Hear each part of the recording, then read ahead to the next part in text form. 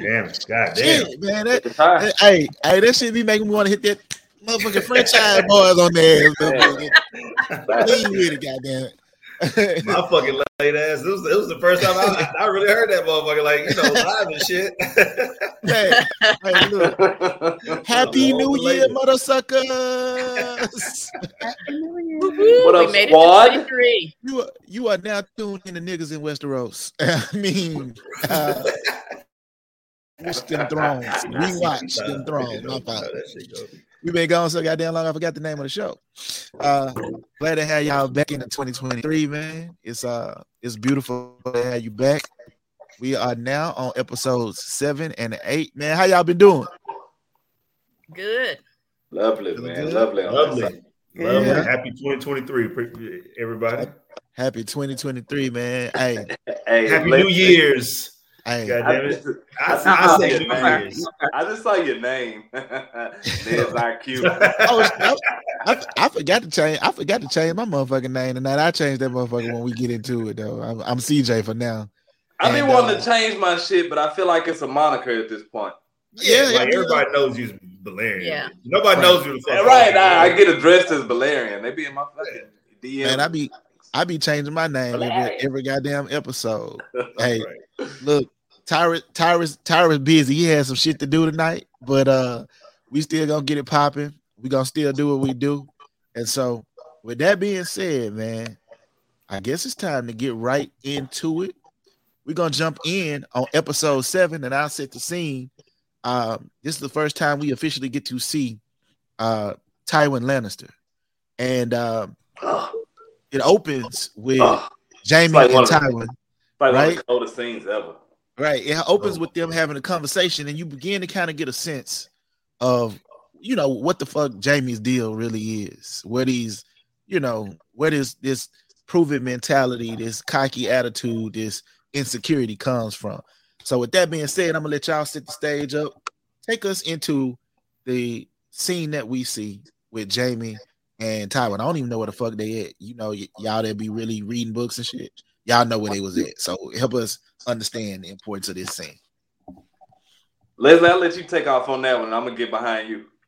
Yeah, oh yeah, for sure. So they're in Tywin's camp, and Tywin is skinning a deer, and the actor who was his name, Charles Dance. Yeah, this was apparently like a lot. I mean, actual deer that he was skinning as he was acting out this scene. So this just goes to show you that not only is Charles Dance, but Tywin is a nigga not to be fucked with, right? And so this is like our first introduction to somebody who is really the exact opposite of Ned Stark, and someone who we've sort of grown throughout the show to be like, oh, okay, well, this is how the actual people of Westeros are, until this nigga pops up, and it's like, oh, okay, this is a whole nother different motherfucker.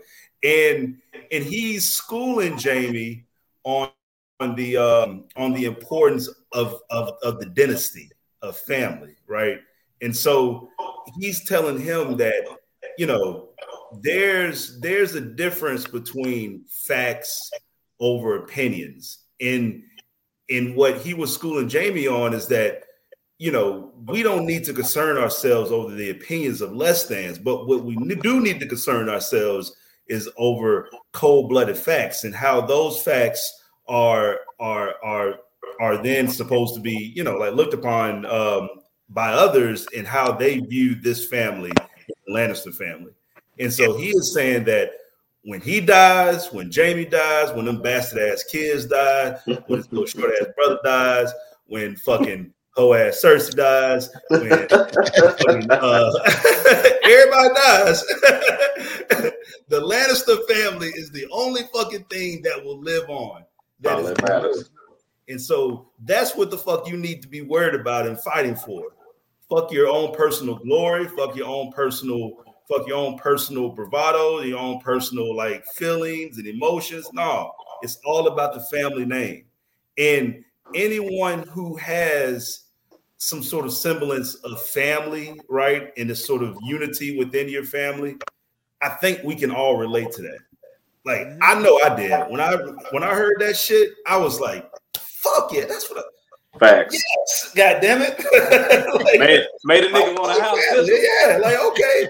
Even if it's like some extended like the Black with No Chaser family, right? Yeah. That's the shit that's going to live on. The name Black with No Chaser, right? Even after CJ eats this last fucking to go plate, and then oh, I'm going home. He's that last I hope it's a good. I hope it's a good to go plate. His ass, you know. The fucking name will live on, man, and so so that whole entire I mean, and not only that, but symbolism of him skinning the deer, right? Which is like, okay, the deer is dead, right? The Lannister clan is taking over, even if they have the Baratheon name, they're really not Baratheons, and the Lions have won in that arms races. Now it's time to deal with the fucking wolves. Facts. Yeah. Right. And then like from that opening shot, the first thing you see is like the head or the face of the slain stag, the slain deer. And I think I saw a comment that said it. I think Ashley had mentioned like the symbolism of exactly the lion skin and the stag. So like you got that going on. You already mentioned that the deer was real, of course, but Buddy nailed that shit in one take. He one take Jake that shit. You know what I'm saying? Like so he skinned that shit and spit his lines out in one fucking take. Like that, to me, that's one of the coldest scenes, just in the symbolism, the dialogue that went on between Jaime and Tywin. Kind of get a real take at like why Jaime is the way he is, like why he kind of like you even see it in the scene where Tywin is like, "Go ahead, say something clever." You know, like obviously that's Jaime's defense mechanism. You know, when we speaking verbally, we all know he can swing the sword, but Jaime is quick with the words too. And so like you even see Tywin touch on that, like, yeah, go ahead, say some clever shit. I know you got some shit to say. Go ahead. And he's basically telling like Leslie said, none of that other shit that you're doing, none of that other shit that you're talking about matters right now. All that matters is his name and his legacy that you leave. And right now, you wasting that shit. You wasting your youth, you wasting your name, you wasting all this money we got.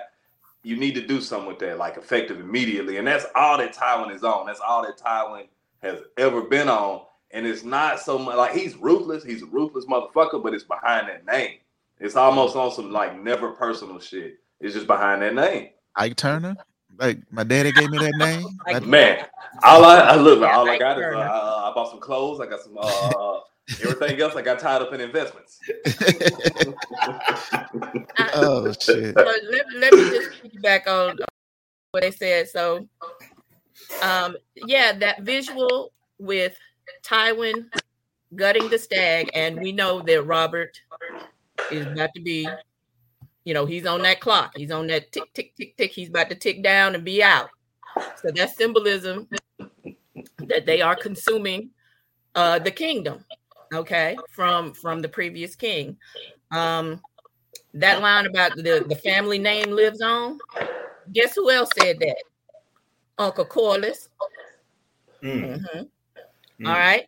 So, and then he says the other thing, the establishing the dynasty for 1,000 years. Who else said that?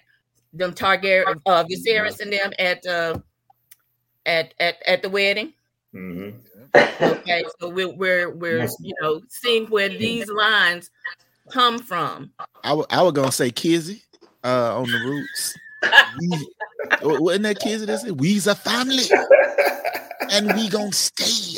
Oh god, that was Chicken George. My bad. Oh, it's New Year's. It's New Year's. You still got some bubbles in you. Wait, but look here, y'all. Look, I had to keep my shit together for a minute for my sweet sister. Why my girl name is Mother Sweet Summer Shit? Mother Sweet Summer. Because I'm here to tell you a story, and I'm gonna tell you all about the big old spiders and the big monsters that are coming down from the north. Oh shit! Oh gosh! Woo! Okay. So so we have the establishment of the dynasty, or you can fall like the Targaryens, and that's something that Tywin says right there. Okay. And it's a schooling session. Yeah, like it's really like just teachable moment. This schooling session of where Tywin is approaching Jaime. Get your fucking shit together. Okay. Yeah. Why are you attacking Ned Stark? What are you doing? Why are you unilaterally making these fucking boneheaded ass decisions of the name and behind my fucking family's name? That's not what I want, right? Yeah. I'm the head nigga in charge. Right. Like, you don't breathe in this motherfucker without my goddamn. Frank Lucas type. Frank Lucas type. $25,000 alpaca. Club soda on there. What got me, like, I definitely everything everyone else said, but it was so interesting to see the dynamic. And all this time up until this point, we've seen nothing but bravado from Jaime, right? Thanks. He's always slick with it. Got something smart to say. He's good with the sword. And then we see him in front of this old man who is his father, and he's cowering like he's 5. So that gives you how powerful, he knows that his daddy and that his daddy is not the one to fuck with. When he tells Jaime, you've been a glorified bodyguard, so don't come up in here trying to talk to me crazy. Like, I was just like, oh God, like he didn't have to say that. So as much as I dislike Tywin is a G. That's all I can say about it. Yeah, Tywin is a G, and you can hear the gangster come out of him when he said, "Nigga, why you attack Ned?" Man, and he like, man, look, the motherfucker was talking shit. That's pretty much what Jaime said, and he's why is the nigga still alive then? Right. And Jaime like, well, he got stabbed in the leg by one. But why the nigga still alive? But why he's still alive though? Like, nigga, you don't leave no loose strings like that. Like, if you gonna play, like, nigga said a clean death. Right. He like, what the fuck is that? He like, fuck all of that. He should be dead because now you got a fucking problem on your hands. Facts. You know what I mean? And I don't know. Again, you get to see all of the little decisions that are being made and what those decisions result in, and ultimately, like what Celestial highlighted about this conversation is like Jaime is this very cocksure individual. You know what I mean? From the very moment that we laid eyes on him, like, in everything he does, he does it assuredly. But this is the first time you see Jaime shook, because first thing Tywin does is remind Jaime of his fucking privilege. Look, motherfucker, you got more skills than everybody in the fucking realm. You got more money than everybody in the realm, and you my motherfucking son. What the fuck you gonna do with yourself? And that lets us know right there, like, in spite of all of the shit that Jaime does, the reason he's really doing these things is because he really got daddy issues. He trying to prove to his dad his worth. And so, like, that's a very interesting start to the scene. Like, Jaime admits to being self-conscious about being called Kingslayer and shit like that. Tywin then gives Jaime 30,000 men and says, take the motherfucking men and go to Cat's house. Not the motherfucking man. and he's surprised because he's like, shit, I didn't even know you really gave a fuck about Tyrion like that. He like, and that's when he went into the conversation about, like, I don't. Right. He like, I give a fuck about the Starks. it's the last motherfucking name I give a fuck about. Right. Yeah. I don't give a fuck about Tyrion. I give a fuck about that last name. This nigga got us out here looking bad right now, nigga. I'm about to fix shit. The fuck out that goddamn deer. Man, just fucking working that motherfucker. He is butchering. He working that bitch over, taking the guts out of that bitch.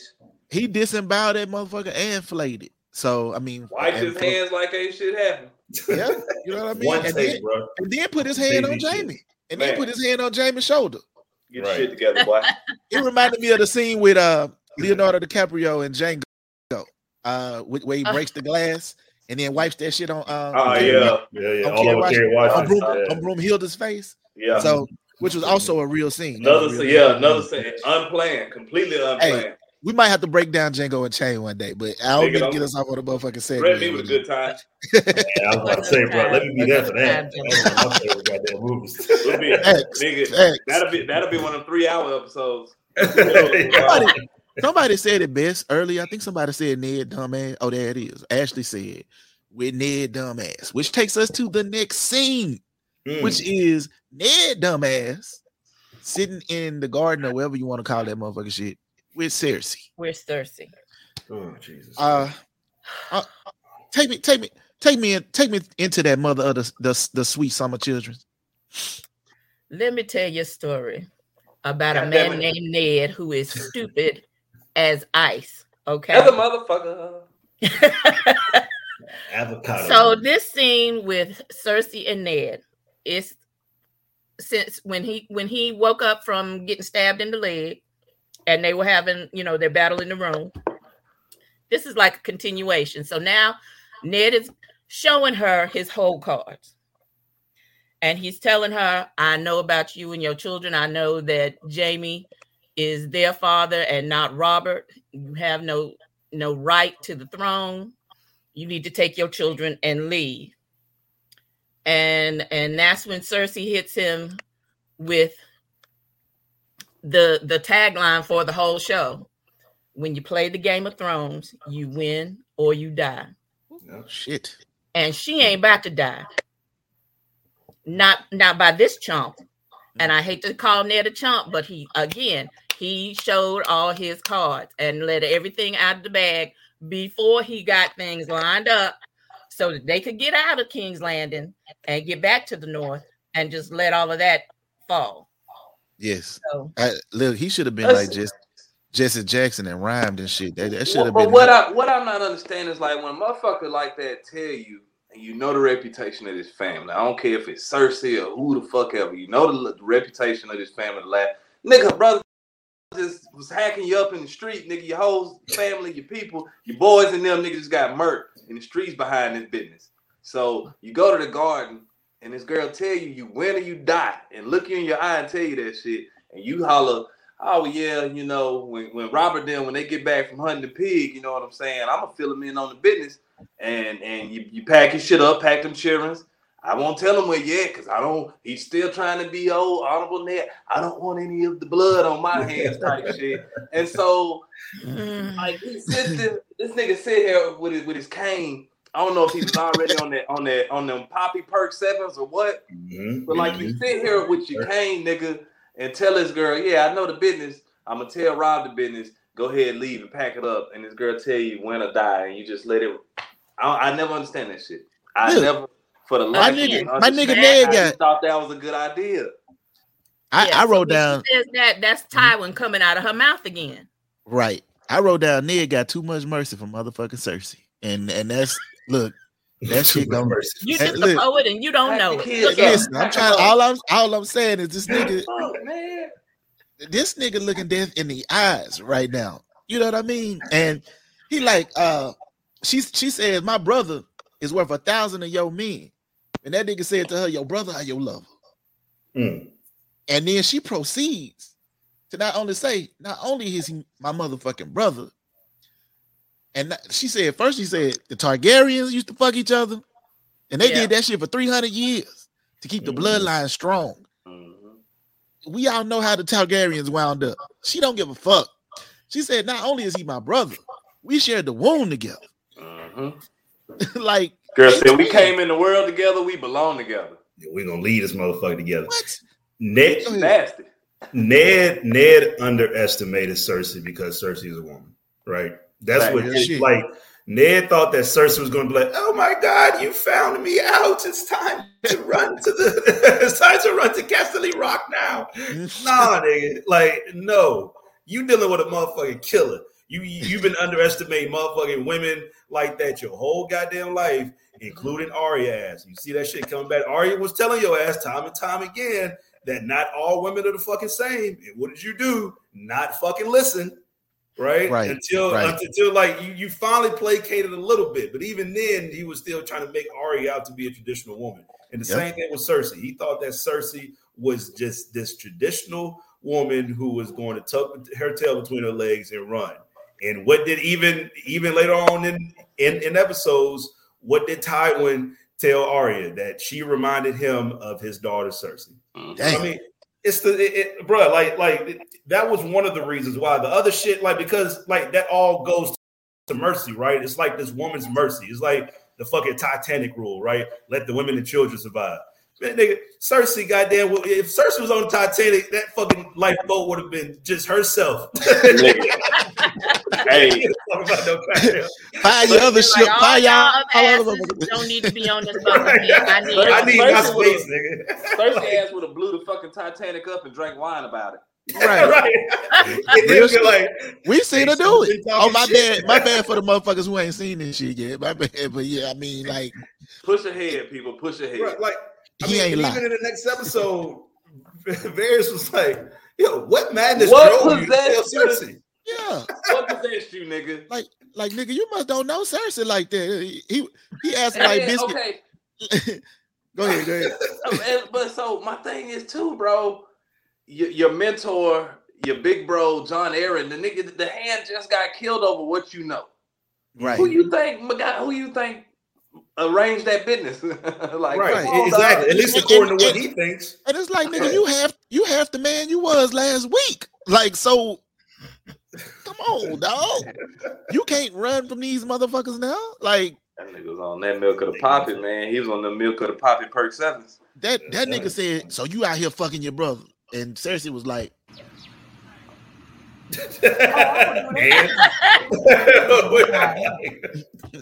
she gonna do that anyway, cause that's how she is. And yeah, like she's like, yeah, nigga, and this nigga and Joffrey finna be the motherfucking king. What you want to do? Nigga.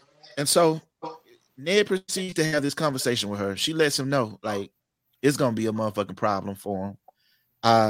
He then questions her about how she ever felt about Robert. She goes into a story where she breaks down for him. Like, she said, he said, you hated Robert the whole time. She said, no, I worshiped that nigga. When he was that nigga, I was like all of the other girls in the kingdom who wanted him. But then he came to my bed drunk as fuck the night of our wedding. And while he was with me, he whispered your sister Lyanna's name. And, you know, it was smoke after that. Yeah. It was smoke ever since. And it kind of gives you a sense of why Cersei hates everything about the North. Man, like, she hates that whole family. She hates the name Stark. She hated that family since they arrived up there. Like you said, CJ, she hates like the North in general. She called that bitch a great barren wasteland. She hates everything about. I mean, you nailed that shit. That's a good point. Exactly why she hates that shit. Yep. Queen B said, like she was like, get me out this country, motherfucker. Queen flying in my mouth. Queen B said, Ned a big stepper, but he stepped in a pile of shit. And that goddamn Kane, boy, that boy put that spear in his leg, slowed my boy down a little bit. He was already slow in the head. That nigga was limping around, bro. Like, oh Lord. Yes, indeed. So that conversation is taking place, and so we now know that, you know, the smoke is apparent. As they get into the conflict, Ned says he's made many mistakes. He acknowledges, I've made many mistakes in my life, but not stepping on the Iron Throne was not one of them. Because what Cersei says to him is, nigga, you could have just, like, she's and it kind of like took me aback when she said, you made my brother Jamie get up off the Iron Throne. Cause that don't sound like no shit Jamie would do without a fucking fight. Right. You know? But she says, you made Jamie get up out of the Iron Throne and he was sitting in it. All you had to do was step on it and you would have been the king instead of Robert. He says to her, I made many mistakes in my life, but that was not one of them. She says, oh, but it was. And that's when she tells him that line about the Game of Thrones. And so I guess that's the significant portion of that scene that we hit. Was there anything about that scene that y'all wanted to touch on that maybe we missed before we move on? No, that's the important point. The tagline: you play the Game of Thrones, you win or you die. I think there's a perfect transition into the next scene with Baelish and Robb. Like, that's a wild ass scene, bro. Wow, and I did not remember it from the first watch through. Me neither. I was like, oh, wait a minute, what's happening? Go ahead, Celeste. Take us through it. Take us through it, baby. You a little play-by-play if you don't mind. For your voice. A hoe by hoe. You need to describe it. Y'all wrong. Heavens to Murgatroyd. Now. You saw it. A hoe by hoe. Like, I be having these hoes' minds, man. Iceberg Slim ass nigga. Like, yeah, like look. Y'all crazy as fuck. Littlefinger, you know that this nigga Littlefinger is really a pimp. This nigga said, y'all motherfuckers not doing it right. Houses. You ain't know he was a pimp? Right. Look, he said, oh, y'all bullshitting over here. You know what I'm saying? You look, can girl, see niggas' frustration visibly rising. Right. He like, get out. What are y'all doing? He like, this some fake shit. These niggas know you faking right now. That nigga that already gave you his money, make him believe you. You know what I'm saying? Right, He's speaking. I'm sorry, the pimp is coming out right now. I'm sorry, my voice has gone up a couple of octaves. I've seen too many movies. I'm gonna start rhyming in a minute. Goddamn it! As long as you don't go into a pimp named Slickback stuff. Goddamn pimp named Littlefinger. Right. Damn. But I mean, it's a wild scene because in the scene, he's both teaching Roz and these women from the north, or who are at least not from Westeros, how to behave for the men or for the suitors. Higher clientele. Right, for the clientele here. He's giving sexual instructions and dropping game. Put your finger in the booty. And I like he really is. Hold on, say that one more time for the promo. Put your finger in the booty. Well, I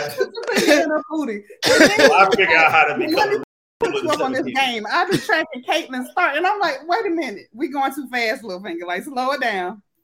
So it was just amazing to me how he was. You know, most men would be distracted by what they were doing because in the beginning it was she was being loud, you know, the atypical porn star stuff. Yeah. She's being loud, they not really being effective. So then he starts giving instructions and that stuff start getting real over there in the corner. And while they doing their thing, he's still spitting game, telling them, look, I knew after I got into a fight with old boy, I'm not cut out for this physical shit. So I play mind games with these motherfuckers, and this is how I get what I want. So I was like, oh, shit. Okay, that's right now. I'm not going to fight them. I'm going to fuck them. Man. I mean, God damn. And he showed his cards and he revealed his true intentions. And this is something that I didn't catch the first couple of times actually, because you know it was always hard to like figure out what Littlefinger really wanted, right? And it was everything. That nigga just wants everything. Yeah. He wants essentially to be the king of the Seven Kingdoms eventually. Fact. That's what he ultimately wants. And you see this ambition, you know, like, and you're thinking to yourself, well, like maybe he wants to be hand of the king, maybe he wants to be warden of the north or what. No, that nigga wants to be king. I want none of you motherfuckers to be able to tell me what to do. Right, exactly. Listen. Go ahead. And Bears called him out eventually on that shit, but like early on during the season, you really know what he wants. He revealed his cards right then and there. Mm-hmm. I want everything. Goddamn. He dropped some history too. He dropped some history of the battle basically between him and Ned Stark and Ned Stark's brother rather. Mm-hmm. And the whole Catelyn shit while telling old girl to play with the ass. It was masterful. Right. Well, I mean, and they were like, why don't you come over here and join us, pimp? And he like, no, bitches, relax. I want some other shit right now. He said, now why you doing that? Play with her ass real quick. And I'm gonna tell y'all about the plot that I have for this woman I love. And they was like, damn, she must be the most beautiful woman in the kingdom. And he was like, no, not really. Not really. Nigga, CJ is spitting. He said, not really, but this bitch has a name like a motherfucker. Do you hear me? Her name goes a long way in the kingdom. I'm glad he fucking told the truth. Because if that nigga would have said yes, I would have fucking turned the goddamn TV on. That shit was, you ain't gonna call Catelyn the fucking listen, nigga, when I wrote down on my paper, on my notes, really shit he ever spit. Like, I was like, that's some real shit to say. surprised the writers wrote that shit. And honestly, it fits with Sansa too, right? And this is something that's going to come up later, but it fits Sansa's description. I mean, even though Sansa obviously the actress is more attractive than Catelyn fucking Stark, but like that fits sort of what he wants out of Sansa as well. So as soon as he saw her, he was like, "Hey, Catelyn, all right then, I don't need you like that no more." 2.0, bitch. Oh shit! When you hear that, when you hear that nigga say that though, like you like this nigga really destroying every motherfucking thing for some shit that happened to him when he was a kid. Like this nigga is really on some shit right now. And hey, look, my motherfucking my battery is really low on my computer, but I'm gonna set the next scene up for y'all. So y'all wait a minute, I got one more thing to say. Okay, say that, and then take it to Theon and the prisoner after that. I'm gonna pull myself off, and I'll be right back. Okay. So, other than Littlefinger saying, I'm not gonna fight him, I'm gonna fuck him. The other pearl of wisdom that he dropped was what we don't know gets us killed, and that is some real truth because Ned don't know nothing, and his clock is ticking down. Facts. And he thought that honor and shit. Ned really thought that honor and shit was gonna save him. And it didn't save his father and his older brother. Right. He thought like, why do you feel like the people down here think the way you think? Like that's never been the case, Ned. Yeah. But though, and that kind of brings us to the next scene. I know what I'm talking about, which is obviously Robert's deathbed. And that whole scene is interesting, man, because Robert, for one, that nigga was like, I was a fucking horrible father. Sorry, Joffrey. Get your ass out of my fucking face. You don't want to see this shit. I wouldn't fit to be nobody's daddy.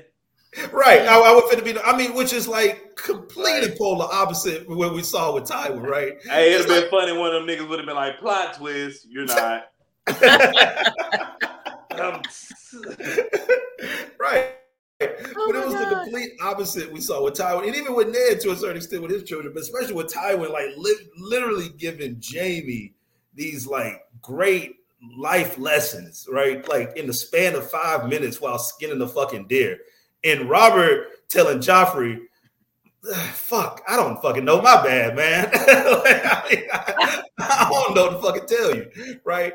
And so after they all leave, even after Cersei was like, "Wait a minute, hold on, do I gotta leave? I gotta get the fuck out of here too?" Right. Oh my god! Look, she was nervous. She had just had that conversation with. Oh shit! I'm sorry, man. Y'all niggas is funny, man. You got them coming. She had just had that conversation with Ned. Ned had just told her, "Look, I'm about to tell the business." As soon as Robb cleared the room out, oh shit, Robert's my sweet Robert. Robert said, "Bitch, get your ass out the room."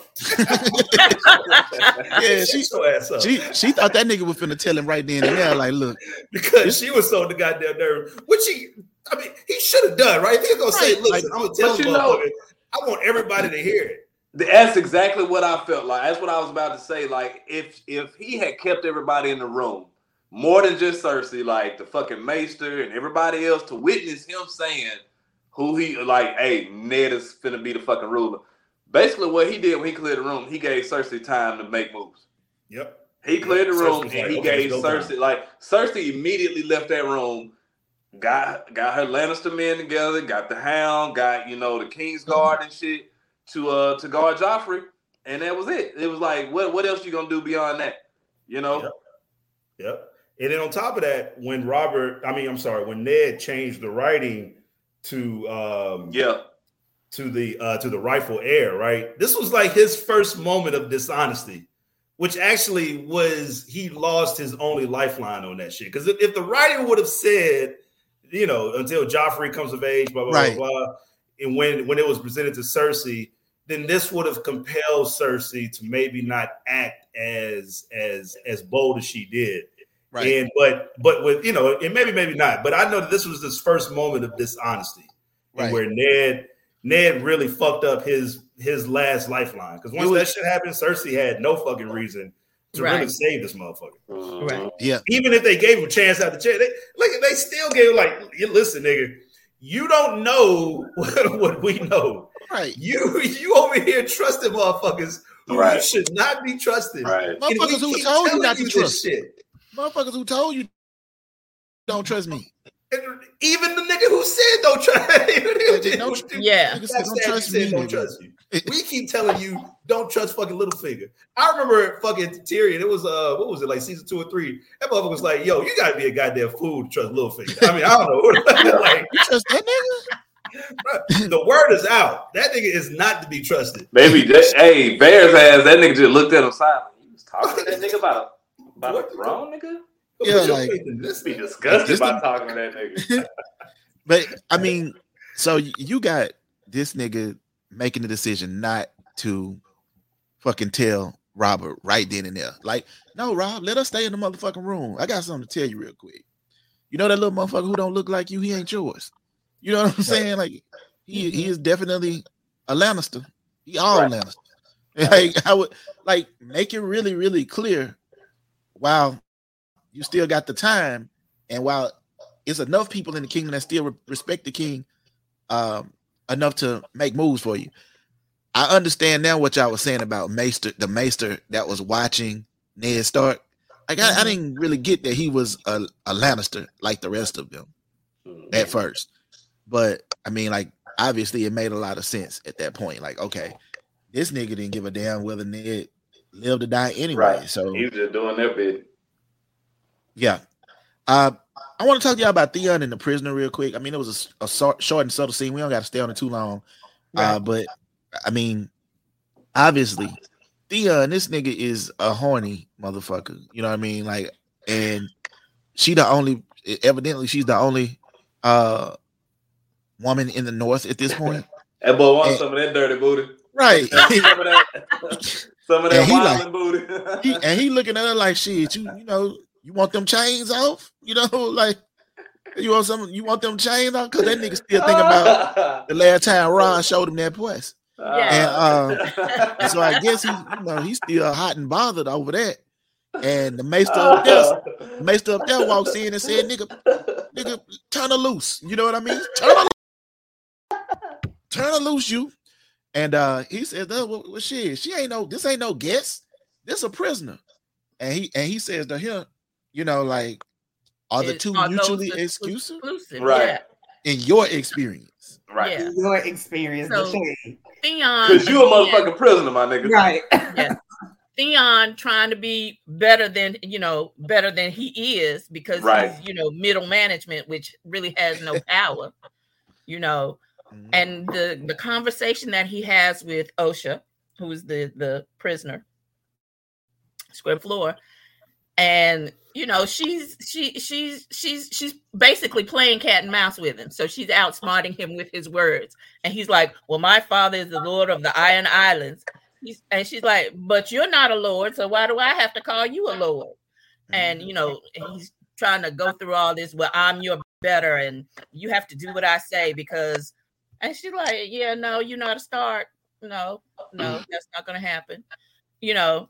And Maester Lou, he's trying the sexual thing on her, and she's like, yeah, no, I'm not impressed. I know men that will chew you up and pick their teeth with your bones. So whatever you think you're gonna do, you ain't between your legs to do it. So please just go away. But man, how horny you gotta be? Man, he was on some other shit. That motherfucker was at that fuck any of everything. That's his power trip. It was about power for him at that point. And it was he wanted to be Lord of something at that point. And so Maester Lord of that booty, right? And in checking him, I mean, he reminds him once again. Theon been reminded at least 4 times at least 4 to 5 times in these 7 episodes. Motherfucker, you ain't got it like that. Right? He's like constantly. I got in my notes. Nobody gives a fuck what Theon says or does. Fact. Exactly. Like, well, sit your little stinking ass down somewhere. After that, the other important part of that conversation is when Osha is talking to Maester Lewin, and she's talking about the things that were asleep for 1,000 years, and now they are awake. So again, she's dropping that nugget about what's beyond the wall. Y'all need to listen. And of course they're not, because they're like, well, those things that's been thousands of years ago. That's in the past. That's not what's happening now. And she's like, yeah, it is what's happening now. So you need to get ready and you need to move south. And but of course, again, nobody is listening. Right. She tell them like, hey, look, y'all worried about the wrong shit. And it's the motherfuckers that sleep in the daytime and hunt at night. And this nigga like owls and shadow cats. Right. No, bitch. She like, no, nigga. No, like, bitch. Like, no, nigga, you think I'm seeing some kind of, you think I'm talking about some owls and shadow cats? Nigga, I live up there in that shit. You think I ran from the fucking wall, nigga? I done risked everything and came up here and I'm in these chains and everything, nigga. For some owls and shadow cats. Like, bitch, no, the White Walkers, ho. Yo, like, but you know what that shit is? How they be trying to tell them folks from like the real north, like if you north of the wall, bitch, you in the real north. Yeah, so, like even with the conversation with Theon, she like, you Southerners, and he's like, I ain't Southern, I'm from the north. He's like, nah, you south of the wall, bitch, you Southern. The little punk ass up. Like she would let Theon have that. What was funny to me, and it's funny because it was like almost at the end of the conversation. And he just now realizing she letting your dumb ass have it. You don't even know she fucking with you right now. You fucking with me right now. Yes, nigga. She's fucking with you, my boy. You having a go. So, are you taking a piss? Y'all goof as hell, man. But I love it. I love that shit. That shit crazy, man. Theon ass was wilding, man. That nigga was lazy. That whole scene was horny. It got horny when that scene came on. Right. Yeah. So now we taking it to the motherfucking wall. And Sam and Jon Snow, they're at the wall talking about missing girls and missing such and such. They haven't taken their oaths and shit yet. But suddenly they see a horse running back towards the wall without a rider. And that horse happens to be Benjen's horse. Sam mentioned something about there being one blast on the horn because they got the sound of the alarm. One blast for a ranger returning, 2 blasts if it's wildlings, 3, and he didn't ever say what the third 3 blast was for. The White Walkers. Did he say that? It was that. No, he didn't say that. But that's what they're for. He's going to say that later on. Yeah. Okay. He didn't say it on this episode, of course, because that's like right around the time where John noticed the horse didn't have a rider. It's Benjen's horse. Right. Yeah. He like, that's my Uncle Benjen's horse. Right. So then they cut the scene to, Right. Exactly. So then the boy got Robert. We kind of talked about Robert getting, got by the motherfucking boy and Cersei trying to save him. So if I want to go back into that, we can. But the one main thing that I wanted to touch on is he told Ned, you was right. Don't fuck with Dany. Leave her the fuck alone. Go ahead and let her live.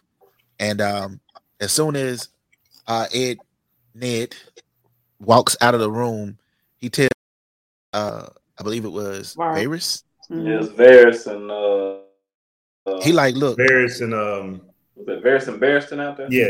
Barristan. And Varys says, my nigga, that raven is already. That's exactly it. It's so fucking. Wait, that nigga's so fucking. He's just like, yo. I'm afraid. Varys is so fucking. You know, though, even in that conversation, he even said some more shady shit. He was like, such a dutiful boy to make sure his grace did not lack refreshment. He says that shit like just completely saying that. He definitely is the one meddling with shit. Think about it. He said, who was the one with that nigga when this shit happened? Yeah, I feel like when Varys ass say some shit, he always going, Yeah, he really is. That's a motherfucker. That nigga was dutiful. That nigga is somebody's fucking messy ass auntie at the family reunion, bro. I'm trying to tell y'all, he ready to talk about all the niggas. You ain't hearing from me, but not like this. Holding his robe. Nigga have on his house cover. The birds have already. I'm afraid those birds have flown. Oh shit! That nigga, the poor girl is probably dead already. Right. Probably dead already. At this point, Beautiful boy. Oh, at this point, shit, she's not man. dead. At this point, she's not dead. In fact, she is talking to Khal Drogo about sitting on the Iron Throne. He like, what the fuck you need a throne for when you got a horse and shit? Because they don't give a fuck about none of that. Right. We ride and we murder. Wait a minute. I just gotta say, this nigga Jorah wins the nigga shit MVP of episode 7. Right. That nigga did the most nigga shit in the whole episode. Man. When his ass got them freedom papers, he was like, oh, bet. All right, cool. I'm a fucking, let me go ahead and out the nigga who is supposed to be doing the assassination because of my fucking freedom, because of my information that I got, which led me to get these fucking freedom papers. Right. So that nigga essentially had his cake and ate it too. And then it's funny, it's like y'all don't know because Jorah Tubman in this motherfucker. And he got his freedom papers, bro. And he was like, all right, well, shit, man, I'm going to just out the motherfucker who is, the reason why the motherfuckers try to kill the nigga. No, and then like, how the fuck they don't notice every time y'all go to town, this nigga got to go handle some shit. He got to go do some shit. That nigga got to go see a nigga about some letters. I got to go send a raven. Hey, let me go check the motherfucking mailbox, see if this nigga got some letters. Let me go check this merchant, see if he got some mail for me. Right. It's just like your girl going to Target. That nigga be going way too long, nigga. Bro. Can't find it. You don't know what the fuck. You don't know what the fuck he's spending. So the folks who don't understand, the nigga Jorah got his freedom papers, and when he got his freedom papers from, at the same time, the raven that was sent, because Varys has little birds everywhere, or spiders. Is it spiders? The spider has little birds everywhere. Birds, spiders. He's the spider. He has his little birds. Right. So one of the like courtesy of the spider, he receives this note saying, "Nigga, you free." Jorah, right? We know you got your royal pardon. Thank you for your information. We about to murk this bitch. They in a little market, and suddenly this wine seller is trying to give Danny, Khaleesi, a glass of wine, and he's like, "Oh no, don't drink none of this shit right here. Since you the Khaleesi, let me go get the good shit for you. Stay right here. I'll be right back." Jorah says, He already know what the scenario is gonna be, right? He's supposed to fucking know what the plot is. Right. He know what it's about to be. And he try to pretend like he don't know what the fucking plot is, as if he's just discovering the plot because of his fucking keen senses and shit. Exactly. He pulled a Will Smith. Let her go now. Not the Will Smith at the motherfucking Oscars. Will Smith in the episode of The Fresh Prince where he pretends to be the That's a good fucking callback. You done jumped in the way back machine. Good callback. So he hits her with the unhand. Now he says, "Hey nigga, you drink some of the drink that you trying to give her real quick." And Danny is like, "Yeah, drink the motherfucking drink," And he like, that nigga tried it. He tried his best not to drink that shit. That nigga tried his damnedest not to drink that fucking wine. And then that nigga threw that shit up in the air and skedaddled like a motherfucking Scooby-Doo character. They put that whip around his neck. That motherfucker had every excuse, bro. It was like, hey, he was quick with the bitch, motherfucker, cause it's too high. Nigga, this shit too rich for my blood, nigga. Hey,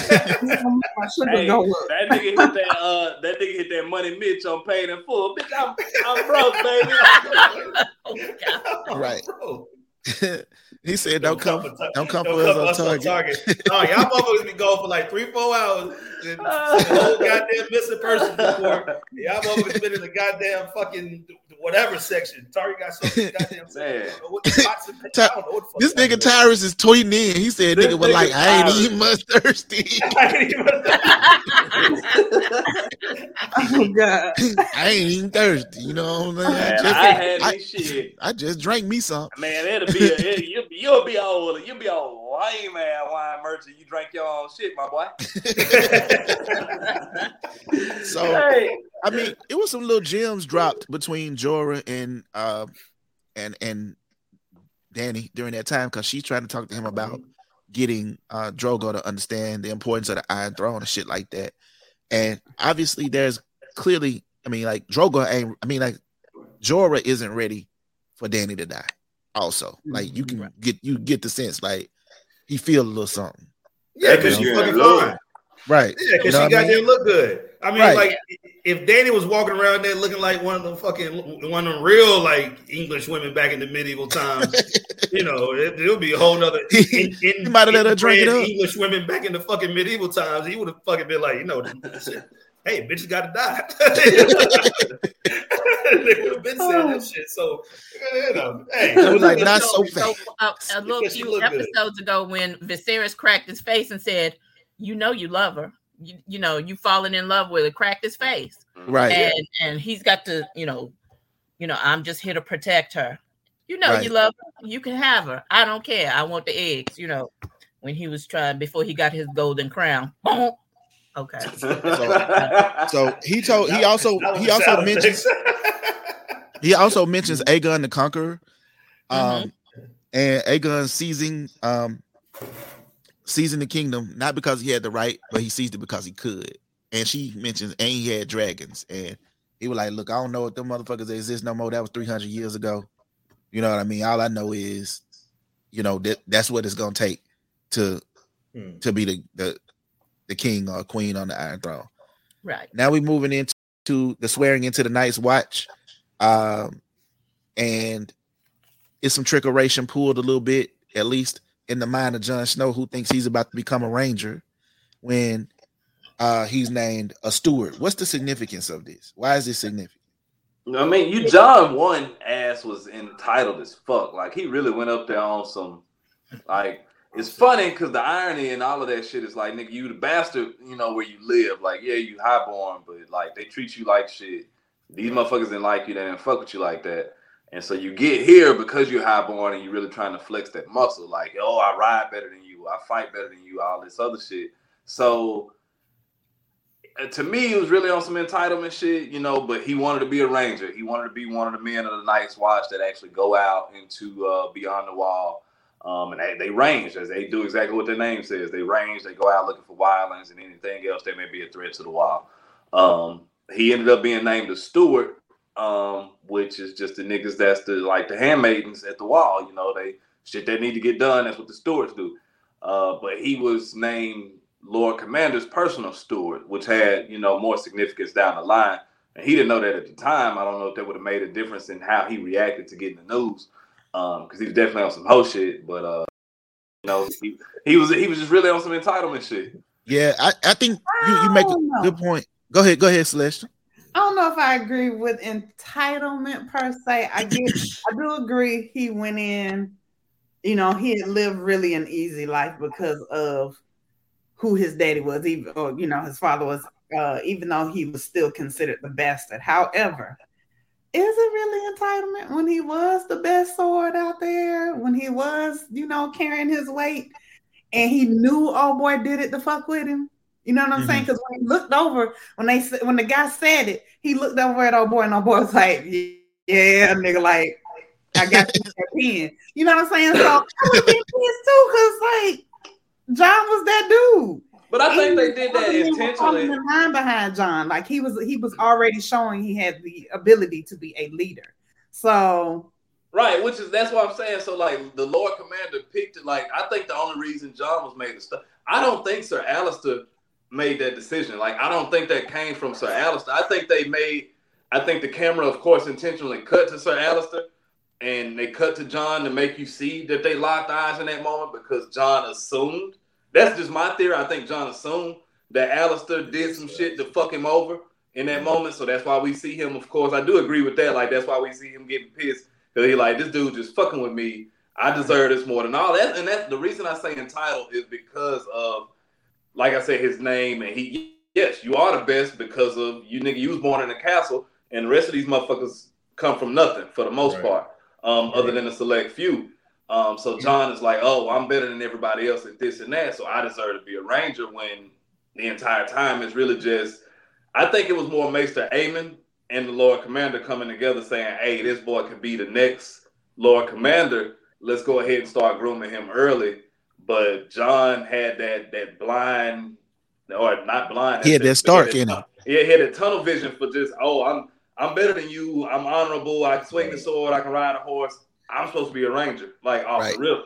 So they like, we got bigger plans for you than that anyway. Between that and being there with his uncle Benjamin, who he obviously has a very strong connection with, right?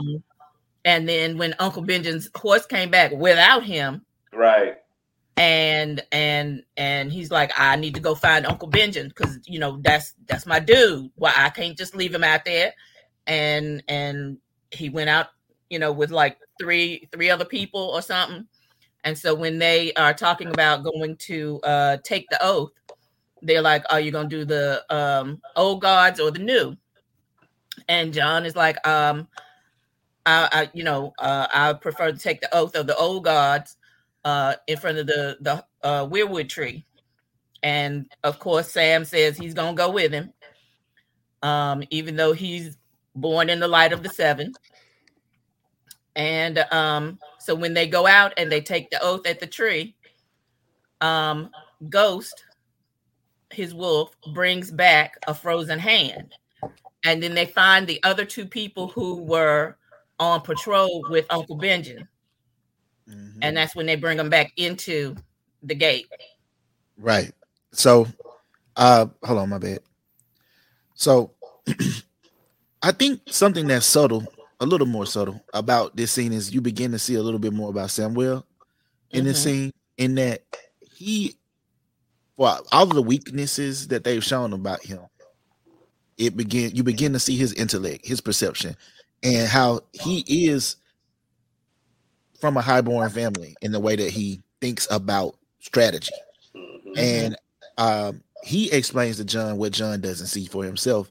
And then he's like, look, if you're going to be with the Lord Commander, like you're going to know everything, dude. You're getting groomed. Right. You're going to be in these conversations. Like they see you in a way that maybe you don't even see yourself right now. Right. And you coming from that mindset of being a bastard, you want to prove your worth by being the ranger.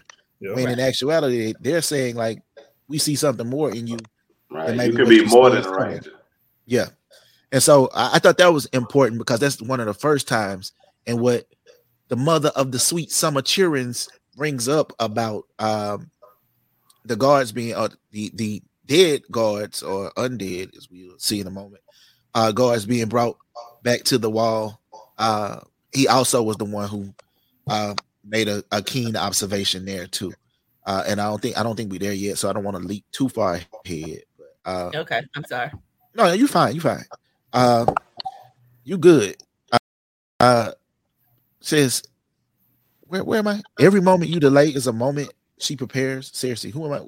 What's that's Renly? That's Renly talking to you. Okay. Are we in episode 8 now? No. That's still 7. That's still 7. Yeah. That's Renly right before he leaves the palace, and when Ned is about to send a raven to Stannis. Jump into that. Yeah, jump into that for him. Yeah. Y'all jump into that. So once again, Ned is slow. Because really run up on him and was like, yo, we need to go ahead and snatch Cersei and them kids. And we need to tighten down, batten down the hatches, tighten up the ship. And it takes for him saying, well, we know what Stannis is. Because Ned says to him, well, Stannis is rightful heir. Oh. I'm sending him a message so he can get here. And our boy's like, but you already know he's not king material, but I am. And then the light bulb goes off and Ned understands, oh, he's really here on his own behalf trying to run things so that he can sit on the throne. Like, why did it take you that long, bro? Right. So, but he also telling Ned right, though. Ned still ain't fucking listening. Yeah. Right. Yeah, right. Exactly. I got you. I'm not gonna wake these kids up and snatch them out of their beds. You better do something. Like they finna snatch your kids, nigga. And that's what okay, CJ, that got lost in all of this. Like all this honor, all this, hey, y'all be cool. I don't want to fuck up her and her kids, Cersei them and the kids, them bastard ass kids. What about your daughters? Like, nigga, not once in all his honorable thoughts Did this nigga's own daughters come across? It's like, Ned, what are we doing here now, sir? What are we doing? It's fucking ridiculous. Yep. Like so they already he told them as soon as they got there they were in danger. And like, you just acting like it's all good. You just out here frolicking like it's all good with your one-legged ass. Right. So now your only ally is fucking bleeding like a fucking stuck hog by a stuck hog, man, on the goddamn bed. Go ahead, Leslie. And they don't like it. I was just saying in the conversation with Renly, I said in my notes, Ned should have probably went with Renly, not go with him. I'm saying. I don't know what the fuck that means. We know it ain't that kind of party. This nigga here. This nigga. Yeah. That's all I got with Renly. Oh Lord. You can put the camera back off me. Focused on me. I didn't need that. Wait, in that way, my lord. This nigga is messy. Then right after that, he gets another person cozying up to him, trying to give him tips on strategy, which you already know who that is. Oh man. A pimp named Littlefinger. A pimp named Littlefinger. Excellent, man. And Littlefinger lays it out. Let it play out like this, because if you don't, you're gonna have some problems. Littlefinger finally had a real conversation with Ned. This was the first time where he was like, "Here are your cards, my nigga." All right, like you better play them, motherfuckers. All this other previous shit I was telling you, I was kind of just dropping little hints and I wasn't exactly being clear. Now I'm being clear with your ass. Here's what you need to do, or here's what I think you need to do. And if you put me in on this shit, and then, we can do this shit together, you know what I'm talking about? And Ned was like, fuck you, fuck the treason, even though he was doing some treasonous shit too.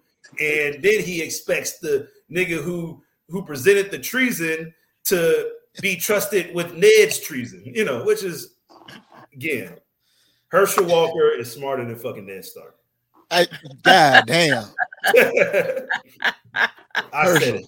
God damn. Imagine Ned ass coming out the crossroads. Herschel White Walker is smarter than goddamn Stark. Herschel White Walker. You said Herschel White Walker. Nigga, oh my God. I'm gonna tell you this motherfucker Ned definitely, he definitely is missing every shot that he gets the opportunity was dropping to gems, bro. He said when Ned was talking about making peace with the Lannisters, Littlefinger was like, we only make peace with right. You want me to make peace with the people that attack my family? Like you can only make peace with your enemies. That's why they call it making peace, nigga. Right. Exactly. That's why they call it fucking making peace. You have your daughters here, my nigga. Right. He said, you know what you want me to do. And even now your honor won't allow your throat to speak the words. He slick one to say, yo, pick a head ass boy. With your goofy ass. And then on top of that, like in the foreshadowing Littlefinger says and gives us is that, when Ned said what you suggest is treason, only if we lose. Only if we lose. Well, nigga, you're about to lose. And what they're about to call you is a treasonous ass pig. Right. And he really was letting him, like, Littlefinger really let him know, like, if you want my assistance, this is where my allegiance is. Exactly. So I'm trying to let you know, like, if you want to win, this is what you better do, because this is where all my interests are aligned here. And his allegiance was to the best way to acquire power, right? Exactly. And the best way to keep power. And what Ned was suggesting was just all-out war, being stupid. Like now all of a sudden you got these, you're all of a sudden igniting fucking conflicts after conflicts, and so much blood is going to be shed over some fucking honor. Yeah. Over some fucking, like over some shit that's like in your eyes honorable, just because Stannis is a secession, even though you helped replace another motherfucker and start a brand new secession and start a brand new lineage in the Seven Kingdoms. Now all of a sudden you're of this like, oh well, Stannis should be king. When everybody, even though we haven't met Stannis yet, according to everybody on this goddamn show, that's the last fucking the last motherfucker who he has the personality of a lobster. So, right. Damn. So this again comes around to the title of the episode: "You win or you die." So Littlefinger sets all this stuff up and winds up double crossing Ned Cause the nigga ain't had a fucking man. Ned doing all this honor shit, and they had a man to hold up for it. So when Littlefinger says two more important things, he says, so when he's talking about getting the gold cloaks to come and support Ned, he's like, who do they follow? The man who pays them. Who's the man who's paying them? Littlefinger. Now, where's Littlefinger gonna put his power in that way? Behind the throne. Duh. And then he had just told Ned that. He literally just told Ned that. Yeah.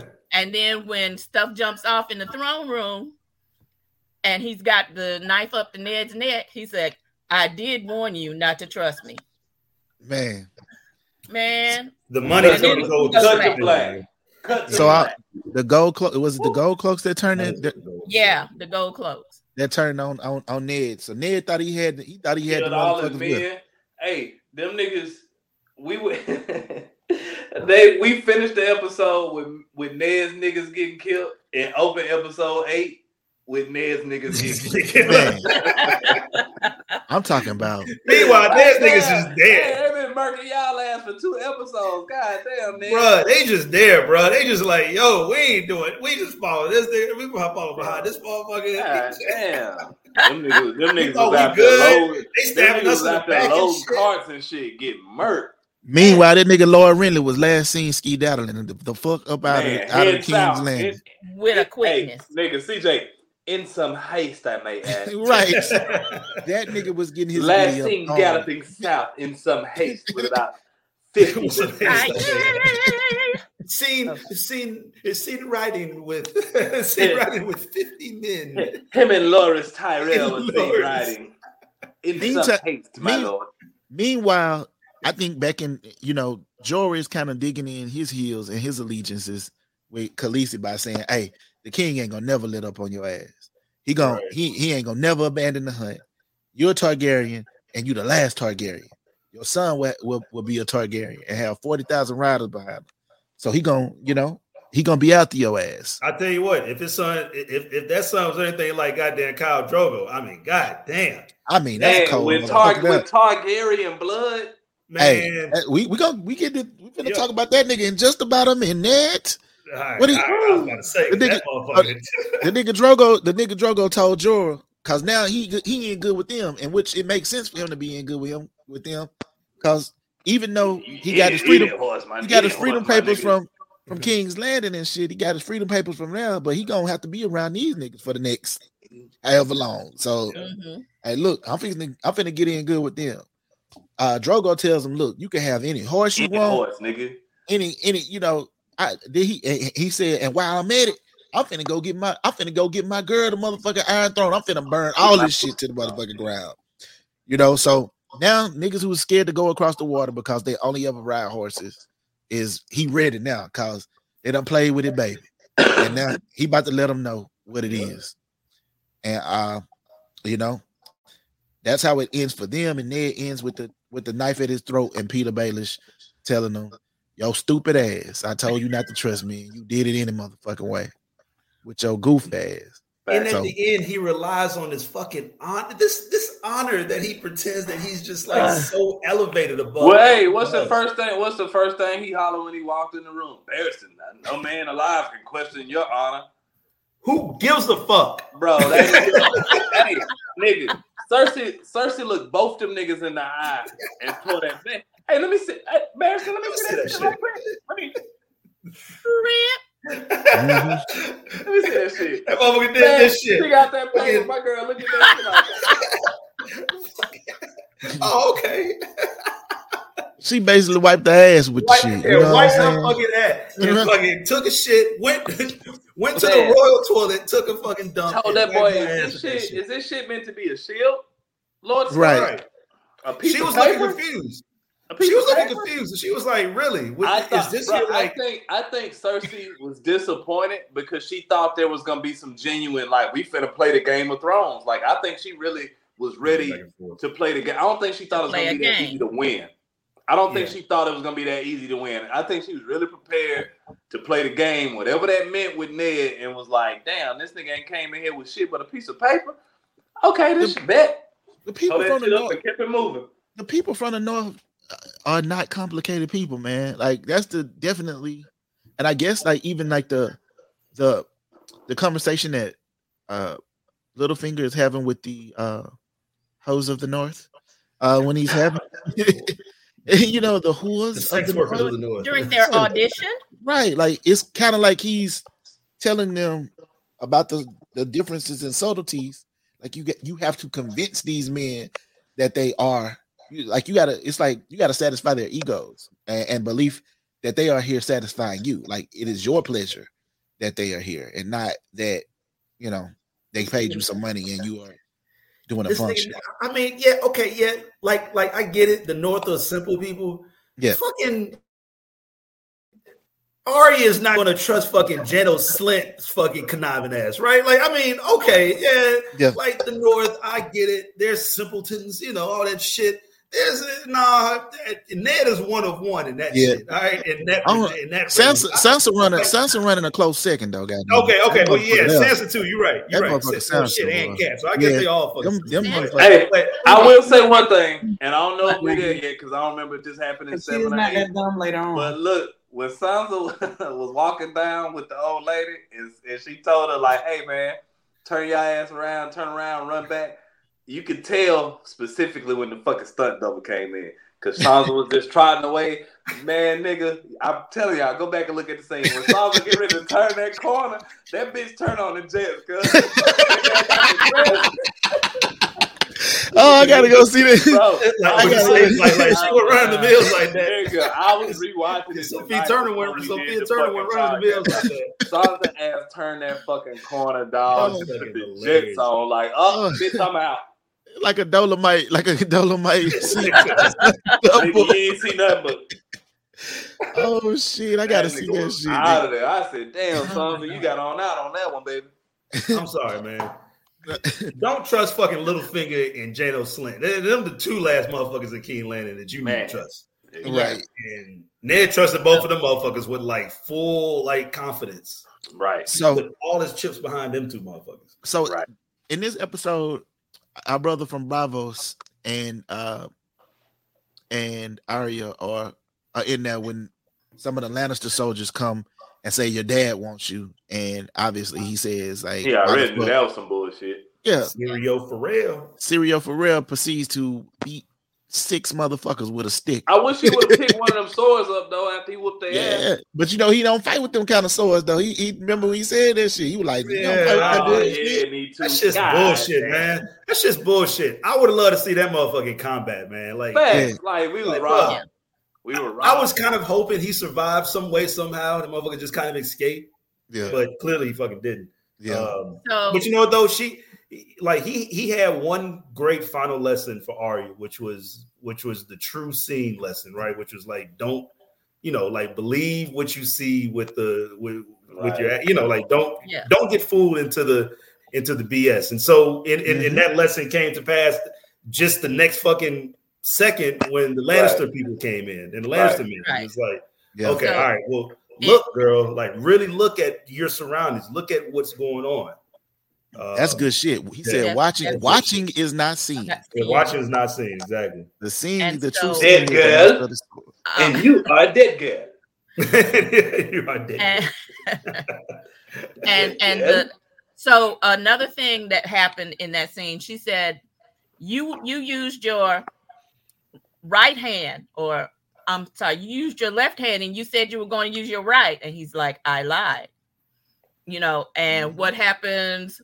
Way at the end, she does the hand switch, but that's another story for another time. But y'all know what I'm talking about. Look at you! All right. Okay. Now, okay, mother of the sweet summer churers. I'm a summer churer on that one. Goddamn churers. So now, when the gold badass fucking summer churers. You gotta pay attention. Y'all have said 1,000 times, you gotta pay attention to the little things. And that's a real little thing that pays off at the end. Now, the other thing is when the gold cloak and the Lannister soldiers come in, them Lannister soldiers ain't nothing but damn Star Wars stormtroopers because they can't shoot straight, they can't see nothing, they got a bunch of helmets on, they just stupid. But anyway, just nameless soldiers. That are there to get their ass beat. So the gold cloak that comes in is Meryn Trant. Okay, you gonna hear that name again because he's going to be that's the head of the gold cloak now, which is the king's Halo. So and Arya is not going to ever forget Meryn Trant. So as horrible as he was, and because he killed Syrio for real, yeah, Arya's gonna get that back. She gonna get that lick back. She one of the first names on the list. Lick back from Meryn Trant. Sir Kelly Trant. It's almost gonna be as satisfying as when somebody else dies at his wedding in about the 4th season. But that's another story for another time. All right, I'm done. I'm trying to keep it down. No, that was good shit. You dropping gems right now. He said. She said Meryn Trant. Not Robert. Not Robert. Celeste Williams. Yes, 2 thumbs up. Listen, this motherfucker. That nigga Sir Meryn gonna step in the name of love. Goddamn. Arya. So they throwing everybody. They throwing Ned Stark shit everywhere, all over the goddamn King's Landing. You know what I mean? They throwing all this shit everywhere as they chasing down his family and shit like that. You know what though? Like, but it's funny how Arya was so observant and shit like that. And part of her lessons about running around with the cats actually came back to help her. Yeah, kind of navigate through this whole Red Keep, but also call her first body. Right, it called her fucking first body. That's one of many. Shout out that motherfucker. Her, you know, fuck that kid. Fuck this kid. Fuck that little fucking man. Fuck the kid was the first. Bitch ass. She jugged his ass with needle. And Sansa got caught in fucking 2.5 goddamn seconds. So I mean, you know, right, with her goof ass, but she deserved it. Goddamn it, she's a pretty princess. Right, you know what I mean. So she got her ass, she got her goof ass caught, and you know, so I think. Am I forgetting anything else about this goddamn episode that will never end, or is that? Are we like nearing the end of this? We in 8 now. We at 8 now. This the 8th episode? We in? Like it's quarter through 8. When in the fuck do we warp to the motherfucking 8th episode? Arya and Syrio Forel are the first scene in episode 8. But what did I just tell you? Them niggas ended episode 7 when Ned's niggas get murked. Episode 8 when Ned's niggas get murked. You motherfucker right. Not to be confused with episode 5 when Ned get murdered at the end of that episode. So it was one episode when Ned niggas wasn't getting murdered. Episode 6, they wasn't getting murdered. God damn. Where that niggas go? Damn. So murked the whole North in this. God damn. You should have never left the North.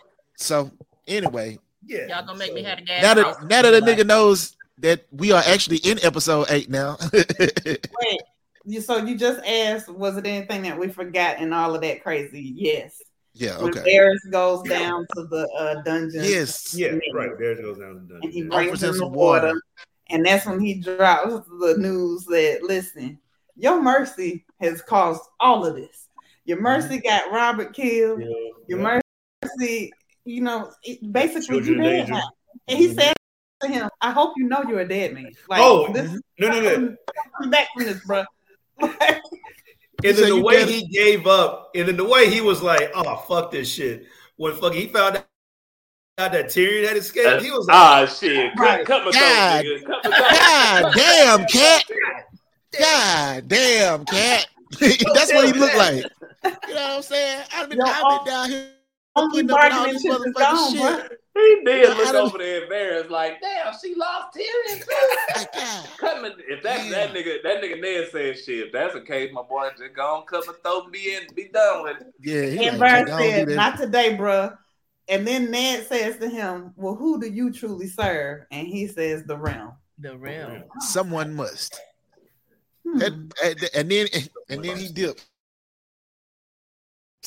Peace. Oh shit! Yeah, man. Oh, it's getting good. So we go back to the motherfucking wall, not to be confused with the window. Man. Because we already done had hoes in the house, so we ain't got right. Hey, listen. I don't ski, goddamn. That was actually episode 7. My bad. I got confused. What was the episode? Littlefinger like wiped some ski off the girl's mouth. Oh, shit. Wasn't that like 5 or 6 or some shit? That was like 5 or 6. That shit, he turned to the girl. He was like, Mike wiped that shit off and sent her, and immediately she went and kissed the nigga. Oh my goodness. Ooh, nigga, it's cold in the 7 Kingdoms, nigga. The winter is. Ain't nobody got no Listerine up in there. Right. You know, winter is coming, and somebody else is too in this motherfucker. Oh, you know, the motherfuckers probably had all kind of cavities and shit, and they got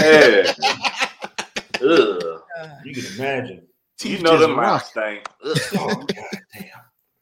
It's like natural breath smell good. It's like as long as the shit didn't stink. Motherfuckers like, man, that mother got all her teeth too, dog. I don't know. She bad than a motherfucker. Nigga. She bad than a motherfucker. Oh my god. Oh, I hate you. Oh my god.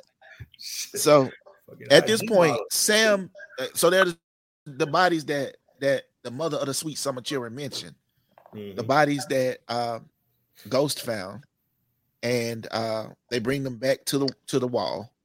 And Sam notices that they don't stink of rot, even though they've been dead for several days. He makes note of this observation to everybody. At which point, I think it's the Lord Commander that says, "You may be a coward, Tarly, but you are not stupid." It might have been a maester. I can't remember. No, it was Lord Commander. Lord Commander. Yeah, it was low. Yeah, like it was loud. Right. So again, he's observant, and then he so they take the motherfucking bodies inside, even though the bodies ain't stinking, and they're gonna examine them. They say the Ravens right, have been, exactly. Like if that was if that was a bunch of us running the Night's Watch, I would have been like, that's a great point. Maybe we should burn this motherfucker immediately. Right. And burn them outside the wall. Burn them out. Right. If we keep hearing about some dead motherfuckers above, north of the wall, maybe we should just burn this motherfucker. Right. Burn these bitches right now. You know, right now. Let's bring them inside and see what's up. Man. And them niggas wasn't small, by the way. Them was some big motherfuckers. Right. So big ass fucking Rangers. While all of this is going on, Ravens have been sent to the wall now. Jon Snow is being informed that about Ned. That the king is dead and that Ned has been charged with treason. Which is the first of many times that the Night's Watch is going to tell Jon Snow some bad fucking news. I mean, the Night's Watch is goddamn Jangling fucking. Anybody else want me to read something? Well, you got to read a letter. Jon Snow. The dog had worms. Anybody else want me to read something? No. Hell no. Like, so, yeah, Jon is hearing this bad news, and this nigga just swore his oath. Like, this nigga ain't even got back from the motherfucking tree good when he finds us out. And so now you are seeing, like, Jon Snow, now that he's sworn his allegiance, he can't go anywhere. Like, he is a part of the Night's Watch. And if he were to leave, he'd be a deserter at that point. We already seen what happens to deserters. But obviously his emotions are still very much attached to his family, even though he is now a part of this new family. And they notify him that Joffrey has been named the prince. King. Yeah, the king. My bad. Mm-hmm. Now we cut back to the scene where the maester, I guess this nigga is a maester, is Grand Maester Pycelle. Grand Maester Pycelle. Oh, yeah. They're saying a child born of a traitor can't be trusted. And Baelish is literally standing behind Cersei now. So this nigga has gone from the whole house to like literally. This nigga is a higher position you can be in for somebody at his stature. Right. Mm-hmm. So let's talk to me about this. Talk to me about this scene. Y'all break it down for me. What are we observing here? So we are observing the true manipulation of Sansa. She ain't got the first clue. She's like, I just need to see my father. And then Pycelle drops, the traitorous seed, the seed of a traitor, will be traitorous later on. And, she's trying to stay in the pocket and thinking that she's still gonna marry Joffrey. And Pycelle is like, no, because 10 years from now, you could, you might have a plot of your own to kill the king. So no, you won't be doing that.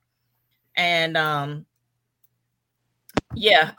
Baelish is Littlefinger's in the back, hyping it up. He's standing back. He's doing what he does. He's standing back. He's stirring up the pot. He's seeing all these people attack Sansa, and she's all panicking. What can I do? What can I say? Oh, I just want to be. I want to be like you, Queen Cersei. I just want to, and it's not going well for her. So she is truly like a deer being pounced on by lions, quite literally.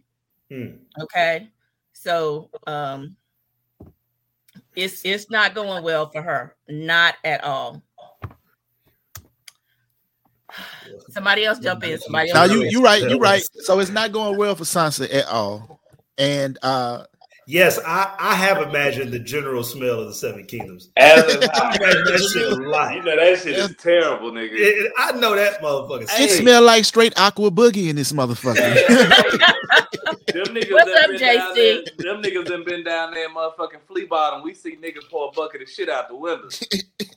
Right, exactly. I mean, come on, man. Ain't no goddamn, ain't no plumbing in that motherfucker. God damn. Especially in a city like that, bro. Just take my ass out to the country with the rest of them fucking bambas, with the rest of them goddamn country bumpkins. Mm-hmm. Fuck that. I couldn't do no city life. That shit is terrible. So anyway, yeah. She got to write she got to write the motherfucking letter to Robb, and she got to write a letter to Robb. And what they did is essentially play the good cop, bad cop shit. Facts. Right. Baelish is now like she didn't do anything wrong. Exactly. Yeah, that shit. Right. Cersei still digging his way into close and shit. Like, they all manipulated. Do you think that the reason that Baelish was able to get so close to Cersei in that moment is because he's the one who told her that the gold cloaks were like what Ned's because I think and I think like after all is said and done, he's awarded like one of the highest stations and all this other shit. Like I think that's exactly like that was his plan, and it worked. It worked to perfection. Yeah, so I think that's an important part to highlight for sure. So now Robb is familiar. He knows what the fuck is going on, and so when he finds out this nigga is shaking, and Theon says to him like, "Nigga, you scared?" He like, "I must be, cause good. That's a good thing, cause that means you ain't stupid." You ain't stupid. Time to ride. Yeah, finally said some good shit. Yeah, I started thinking to myself like, "Oh, well, shit, Robb might not be stupid like the rest of these motherfuckers." That's what I'm thinking. But you know what though, and if there's one thing to say about Theon, even though he's been getting fucking annihilated. Oh yeah, before he went to the fucking shithole islands, he was down to ride.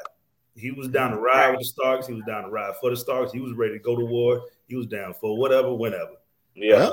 It wasn't until he got manipulated by his bitch ass father, then Damn. So, same time, Kat is getting a raven, at the Vale, and her stupid ass sister already had the motherfucking letter. She done had the motherfucker for hours. We talking about slow. She's sitting down there feeding that goof ass boy Robin Aaron. That girl short but slow. And Kat come down there like, bitch, you knew. She like, bitch, you knew my motherfucking husband was locked the fuck up, and you ain't gonna tell me shit. And she like, bitch, I ain't got shit to do with that. I'm trying to feed my kids. Like, you got everything to do with this shit. Like you talking about, you ain't got shit. You got the letter right there. Right. You wrote me the goddamn shit. She like, I had that shit hours ago. You the one who started this goddamn war. We talking about so fucking you ain't got shit to do with this.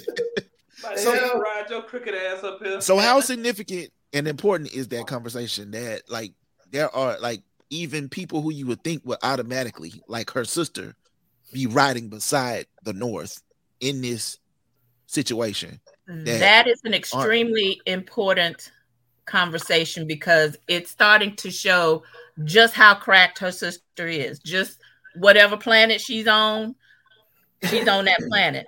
And now with Ned being named a traitor and is stuck down in King's Landing, she doesn't know where her daughters are. She knows that if Robb has received a raven, that he'll probably call the banners and start planning an attack. And so she's, she's to a point paralyzed because she doesn't know what to do first. She's like, okay, I gotta get to my sons. I gotta get back to Winterfell. I gotta get out of here because my sister is batshit crazy, and she's got her son, her 8-year-old son, stuck on her tit, and he's like, I'm hungry, and she's like, hey, darling, I want to eat again. Okay, that little nigga sound like Chucky. Right. That shit wigs me out. I'm sorry. CC. Come back. Like ass and earring backs. Wow, Spring Thomas said it smelled like ass and earring backs. God damn. Woo. Okay. Oh God. So and so these sisters falling out, and they are in prime playing positions. They are, at two of the biggest houses in the region. And Lysa is, I don't want to give anything away. We could talk, shit. Like we'll figure out how to finesse. We'll get there later. Shit. We'll talk about it more when we get there. So Lysa is being manipulated by somebody that we know that manipulates people. Of course. Okay. The manipulator. Yeah. And Winterfell smell like Byron, by the way. About her. So she's like been fed a line. So in the family, Kat being the oldest, she had to make a match, and she made a good match, and then he got killed, and so she wound up with Ned, which was just as good a match. And she has done well. So now, finally, after all these years, Lysa has a child, while Catelyn has 5. And that motherfucker is throwed. Like, what is allowed to do? I'm sorry. I'm gonna comments up here, bro. While somebody is talking, because listen, Lysa is crazier than a soup sandwich, even without being manipulated. Okay, I bow down. That motherfucker is Lysa's thrown. crazy in the goddamn facts. That's facts. I could have said any fucking better.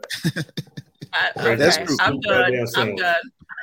So for them not to be able to, you see it on Caitlyn's face that she's trying to find a way to deal with her sister, and it makes me think of my mama.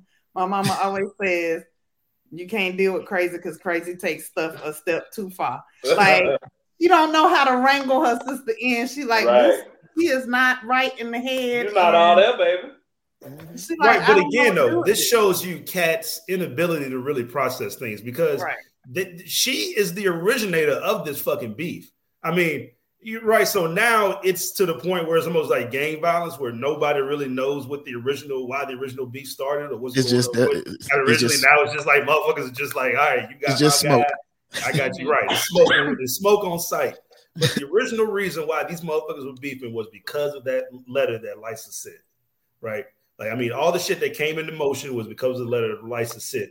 And all this time, Kat hasn't thought about the fact that, well, goddamn, maybe we do need to file a peace accord or some shit with these motherfuckers. Maybe I was wrong. My bad. This motherfucker's crazy. I got my sources. This is my main source. This is not a secondary source. CJ, as you know, fucking primary sources. Goddamn it, this is the shit that my case is built upon, and this bitch is fucking crazy. That shit crazy. So maybe I need to settle. X. Maybe so. It's quite possible. Maybe I need to settle. So even while she talking to her touched ass sister at the Vale, trying to get them to round up and mount up for Bronn and Tyrion, they're roaming through the woods because he's free now. They're free now. Yeah. But as they roam through the woods, they get hemmed up by some goof ass looking niggas. Big shadow. By the stone throw. Son of Dolph. And Tyrion, you know what I mean, being the finesse that he is, he lets these niggas know real quick, like, look, y'all relax. Y'all could kill us, but we rich, nigga. You know what I mean? Like, so I can, hey, look, like, nigga, you like this shit where you at? Nigga, I'll give it to you. But first, just let me get to where I need to get. So, is there anything significant about that we need to touch on before we move to the next joint? Yeah, so just real quick, Tyrion and Bronn's conversation is always top tier when they're just by themselves talking. Man. You know, because their relationship is quid pro quo, but from that they built this kind of the realest friendship in the fucking whole kingdom, right? Because they know that it's quid pro quo. They see a little bit of themselves in each other, and they're like, "I fucks with you because of that. I fucks with you because of this." So I appreciate that dialogue. But the dialogue is timeless. Dialogue is top fucking tier, man. It's so beautifully written. Another thing that Tyrion's dialogue is so top tier when he asked the question like, "How do you want to die?" And he said, "When I'm 80 with a belly full of wine and the girl's mouth wrapped around my you know what." That shit is thank you. I didn't get us canceled. I appreciate it. I mean, it's okay, nigga. Listen. You thought I was about to say it, eh? I was looking forward to you saying it a little bit. Hey, nigga, we done already talked about ass play tonight. I'm pretty sure. Like, I mean, like, he was in that fucking that. You might as well go for it. Hold on. We're gonna rewind it. We're gonna let him do that again. Can you explain to us again what exactly Tyrion said? My cock. Jamila said it. Hold on. What's that word? So my cock. That's with the British accent. Yo, listen, I know we like not even close to there yet, but one of the funniest lines ever is when Tyrion tells Varys ass, because you have no cock. Like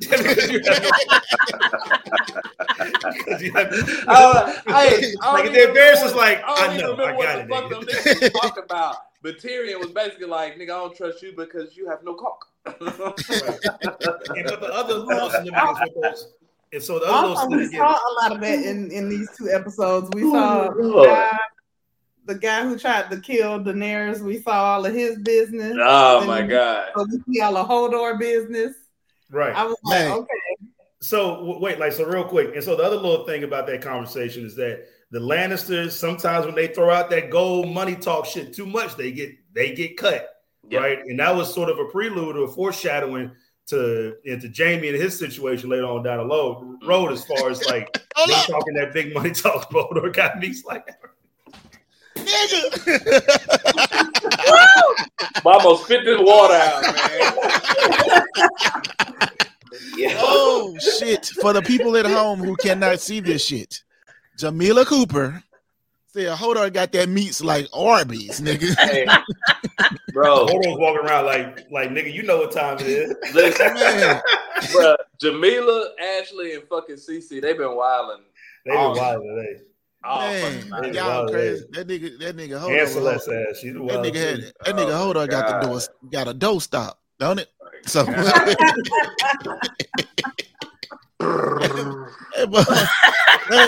we now know what Hodor was holding the door with, goddamn. Nigga got it fucking like invasive Burmese python and this shit. Okay,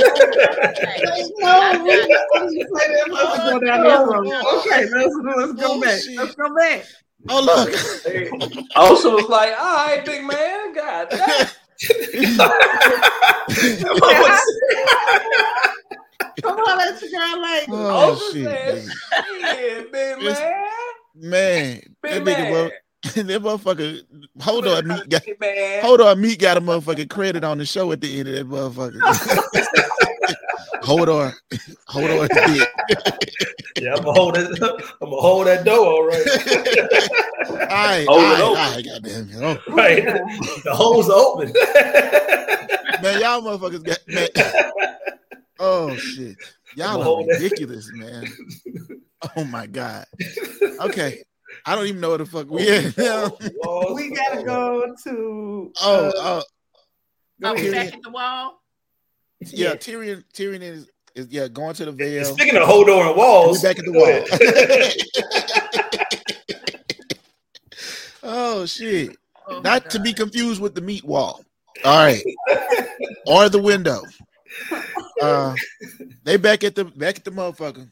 Back at the motherfucker. They bring the motherfuckers who don't stink in there, and then all of a sudden, Ghost has an intuition about something. That motherfucker, cause John got into it with what's the nigga name, John?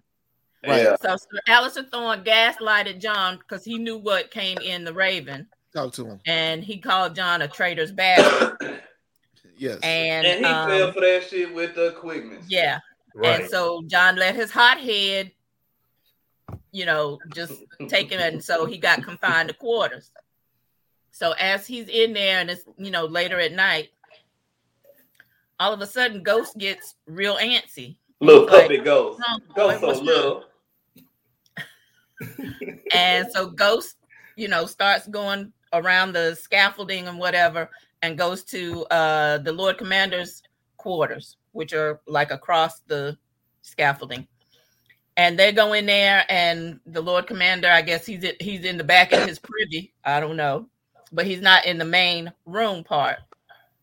And so John is creeping around and all of a sudden the door slams and it's one of the dead dudes. And he gets John and he throws him around like he's a rag doll.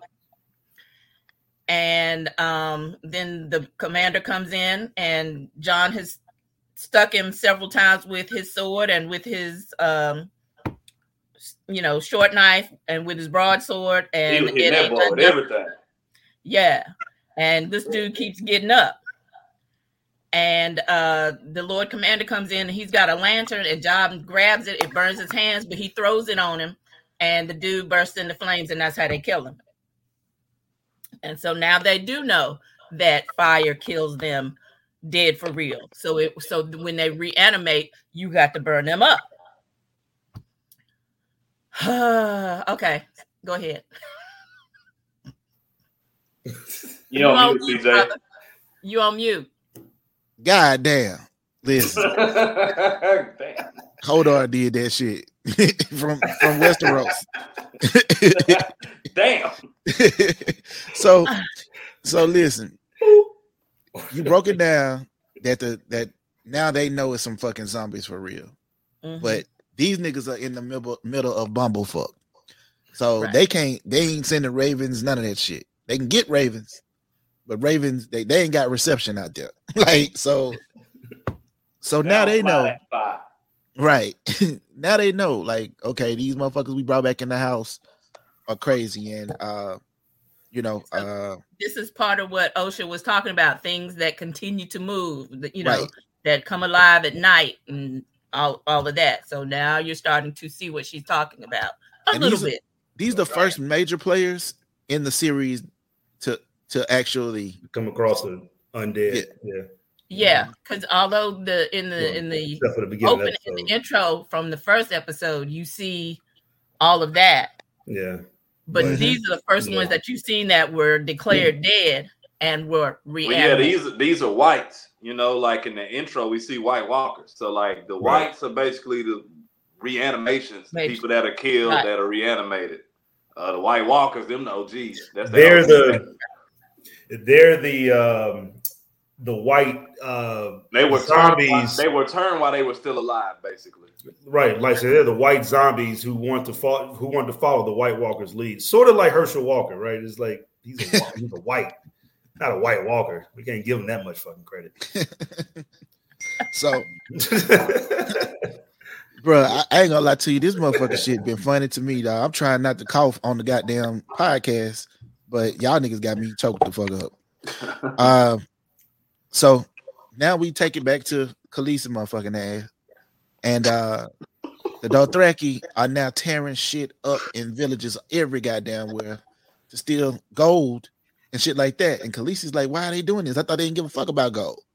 And that's when Jorah tells us, oh, you gotta have gold to buy motherfucking ships. Right. You're gonna need some ships to get to where the fuck they trying to go now for your ass because they ready to ride now. And she sees this is the first time that she really actually sees for herself what war looks like. So go into that and jump into what happens and why she stops people from fighting and what precipitates after that. And Leslie, I know that you wanted to talk about Khal Drogo, so definitely touch on that. Yeah, so she was basically seeing women getting raped, which is obviously one of the fruits, quote unquote, of war, especially back then.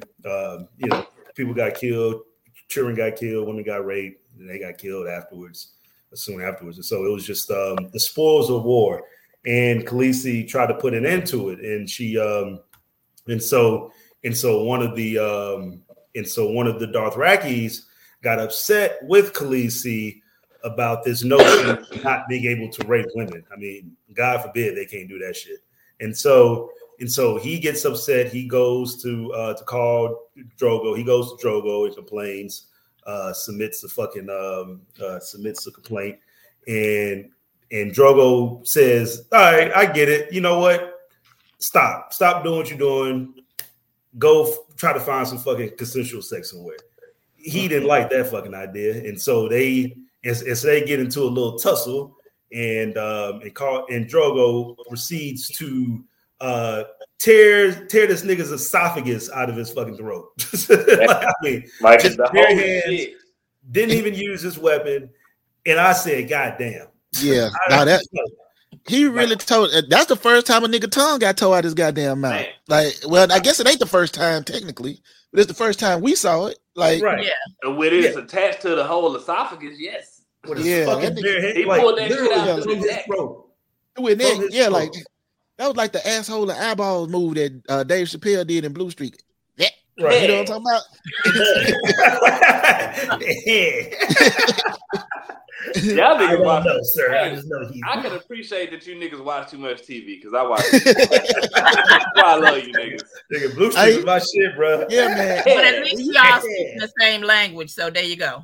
Right. And so then we are introduced to Miri Mazdur, and she is going to be assigned to help tend to Khal Drogo's wound, and you can just look at her face and look that she's fucking there for a good time, not a long time. So yeah, I wasn't certain she was gonna make it past that nigga. I thought he might chop her motherfucking head off right there while she was still talking. He should have. I don't remember. To.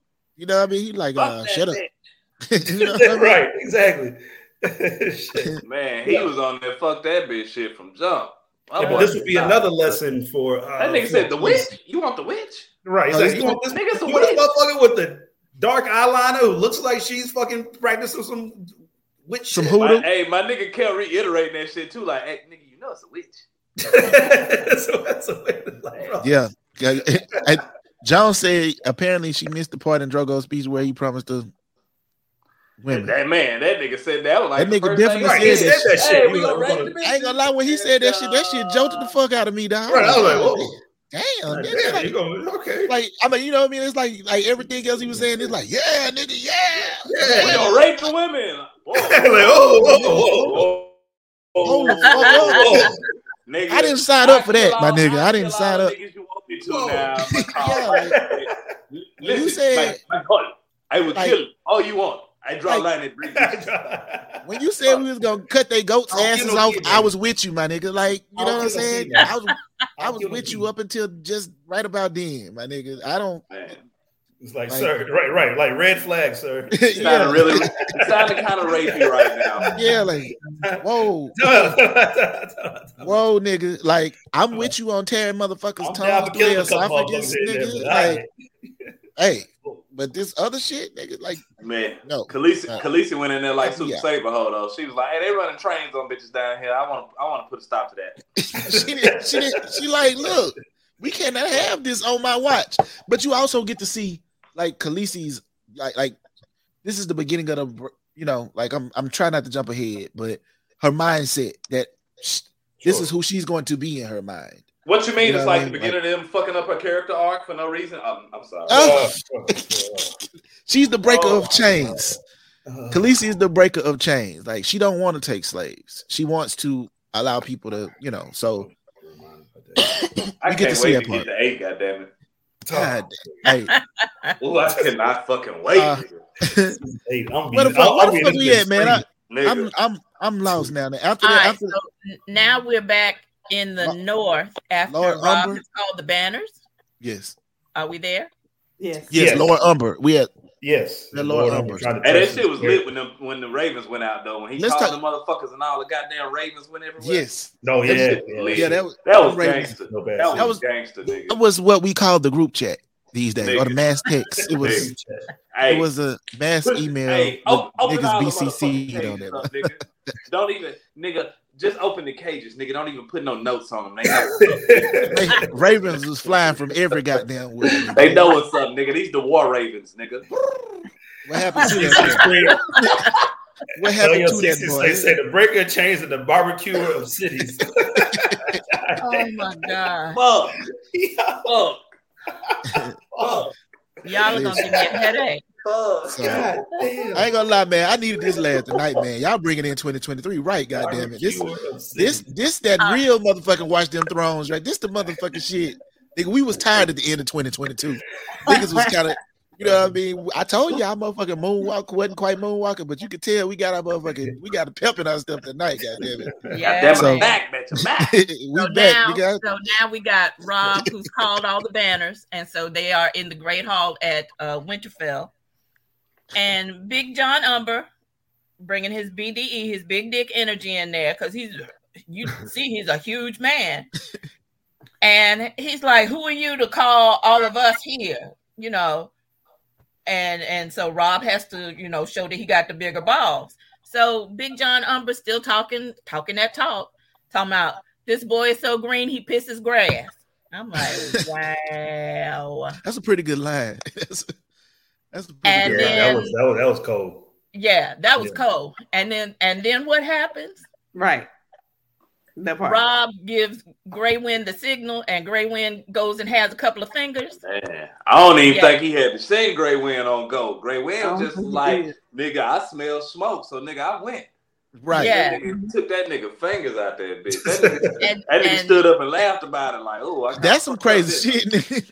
Yeah. And then, you know, then it's like, Robb is all cool and everything. He was like, he wasn't pulling out his sword. Lord Umber was about to cut my meat for me. Yo, meat. Yeah. So then, you know, then he bust out laughing. I'm like, wow. Now that was crazy shit, but that's how Bran was too. That nigga was like, Bran was, hey, them niggas was laughing. That nigga Bran was like, what the fuck have I? What in the fuck? Right? Like, what in the fuck have I gotten myself into? What has the dope man sold me? Somebody carry me up out of here. Right. Like, get me up out of here with these motherfuckers. Hold on. Yeah. So that happens. But y'all check out my name when you get a chance. Oh shit. Hold on. Wait a minute. DDE. God damn. HDE. Hold on. Oh, big golly, the math is mathing, y'all. Hey, listen. I'm telling you, man. I just gotta say that it is now officially HDE, nigga. HDE, goddamn it. Man, that nigga hold on, put the D in hold on, goddamn. No. I'm just still tripping on Osa taking it in. Look at the size of that car. That's a grown man right there. That's a goddamn boy. That's that Giants blood, goddamn. Man, She stopped being dusty for a second to acknowledge that shit. I might got chains on, but goddamn it, I can see. I can't with y'all tonight. I cannot. I can't. Oh shit, man! Oh, I did man. not He is expect. bloody tough, boy. Yeah. Did not expect for this to Bloody tough. this episode to devolve into dick jokes. You niggas is crazy. Why not? But I appreciate it. Honestly, it's the exact right. I mean, I wouldn't expect anything less. Right. Oh shit! All right. We pushing through. All right, so after Lord Umber gets ate the fuck up and laughs about it. Great when you ate that boy like your goddamn to-go plate, boy. Robb lets Brand know he finna head south, but that they always got to be a start at Winterfell, and that now is Brand Robb. again. Right. So Robb tell Brand, "I'm gonna see you when I get back," and as we know, that's the same shit Ned told Jon Snow. Yep. I'll see you when I get back, and you know that's might be like the worst fucking lines for a start to utter. Yeah. Well, I'll tell you what, it's fucking better what the fuck Rickon be giving niggas. I mean, him and his fucking 2 lines, they were so easy to fucking I didn't even got to write them down. They've all gone away. No, they won't. No, they won't. Right. That's what he said. But that nigga says some really. He might have said the realest shit a Stark ever said. Because no, they won't. Brand was like, they'll be back. Rickon was like, no, the fuck they won't. No, they won't. Little did he know. Little did he know. No, we won't. Goddamn it. Little did that little nigga know. That nigga was speaking on it. That nigga was a fucking dreamer. As we will soon see, nigga. And then he just fucking disappeared. That boy had the sight.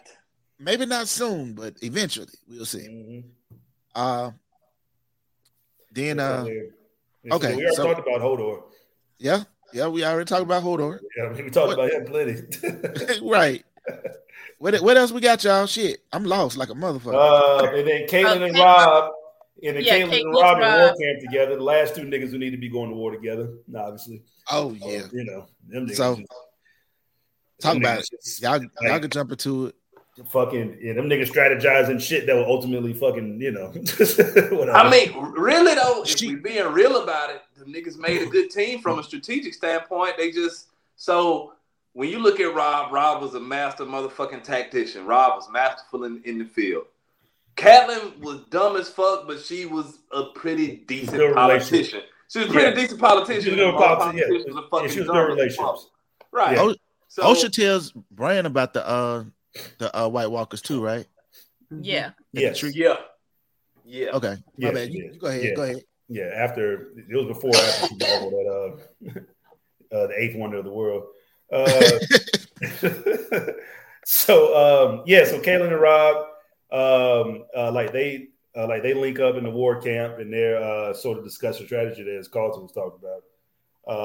Goddamn, there was one other thing they were doing. I kind of forgot. I'm drawing a blank. They were the old guys have no power in the South. She talks about she says all the swords should be marching north, not south. Yeah. Oh no, this was the same. It wasn't this the scene where the Lannister guy was caught. Yeah, well, it was right around there, like now, like the Lannister spy Tyrion. got caught. Tyrion is winding up at.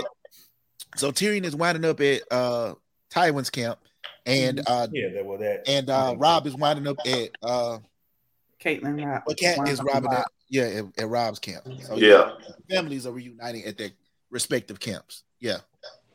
And then a Lannister spy gets caught trying to count how many troops there are. Right. And Robb lets him go. Mm-hmm. Yeah, right. And basically, but that's a strategy. It feeds them information that he wanted him to go back and relay to Tywin. Right. When y'all watched that, the first time, did y'all know that was like? Did y'all see that coming like that, or were y'all like? Because when I watched that for the very first time, and that was a while back, of course, when I watched it the first time. But I remember thinking then, like, what the fuck you let him go for? Like, that was stupid. Like, I didn't see the strategy in it at first. That's why I said Robb was actually that nigga was masterful with the fucking field tactician. Yeah, like from early on. Nigga was masterful. It was not Stark like in the sense that it was at the very least it had foresight involved in it. Out plan. Right. Robb was, he was swinging his HDE around because when they let him go, the older guy got, bitten off. He says, "Are you crazy, boy?" And Robb said, "Call me boy one more time." Go ahead. Do it again.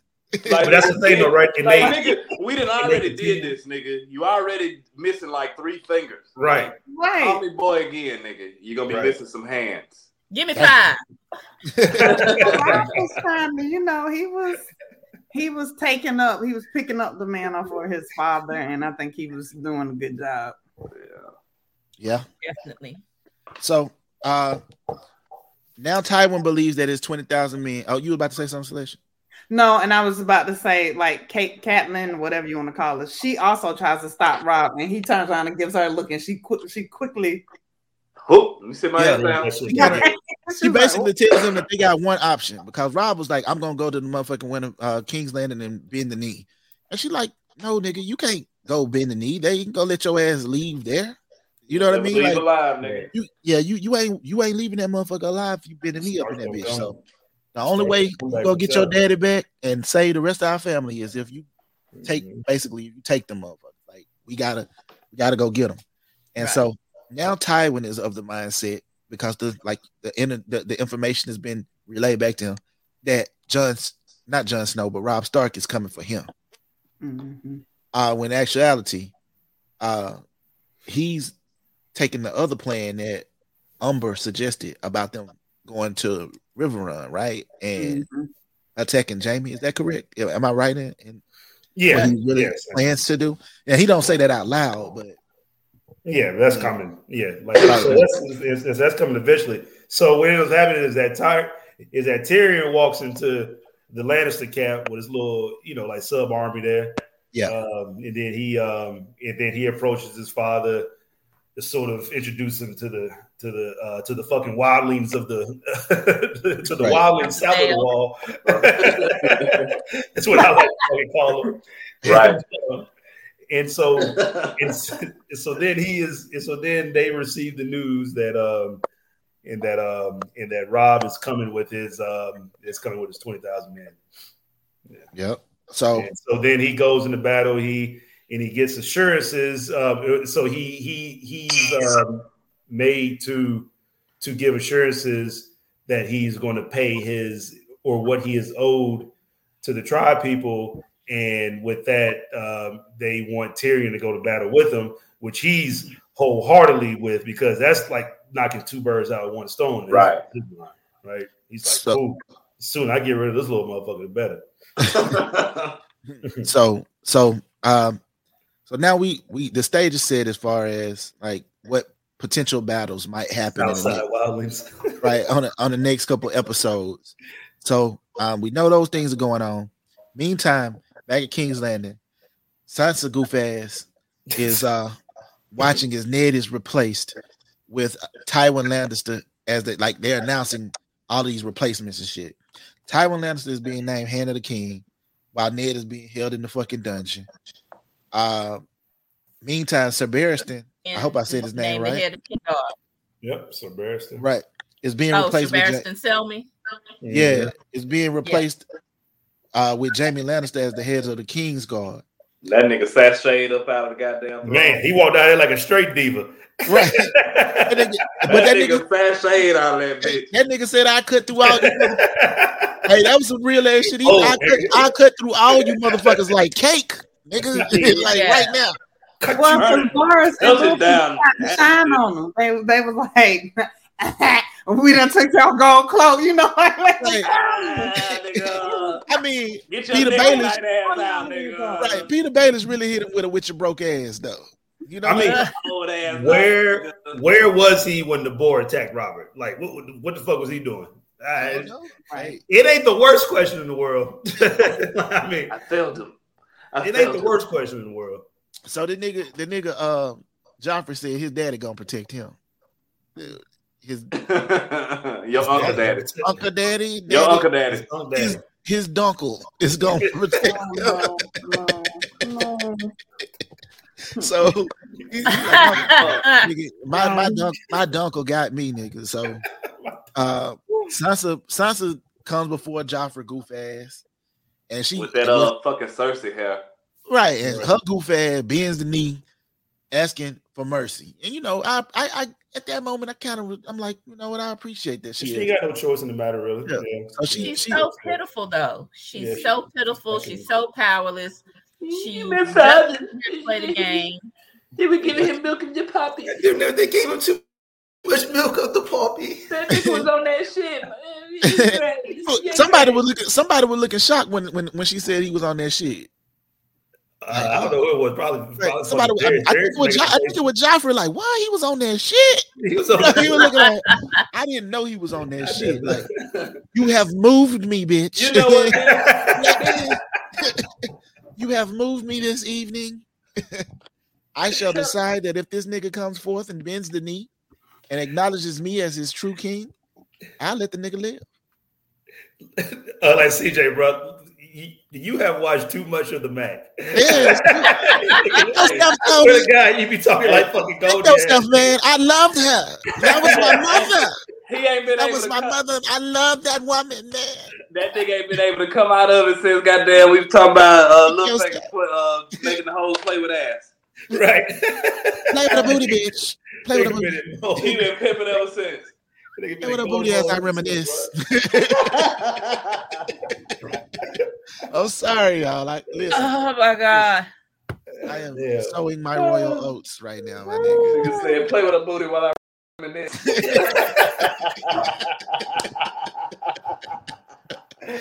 Oh shit. Okay. Oh. All right.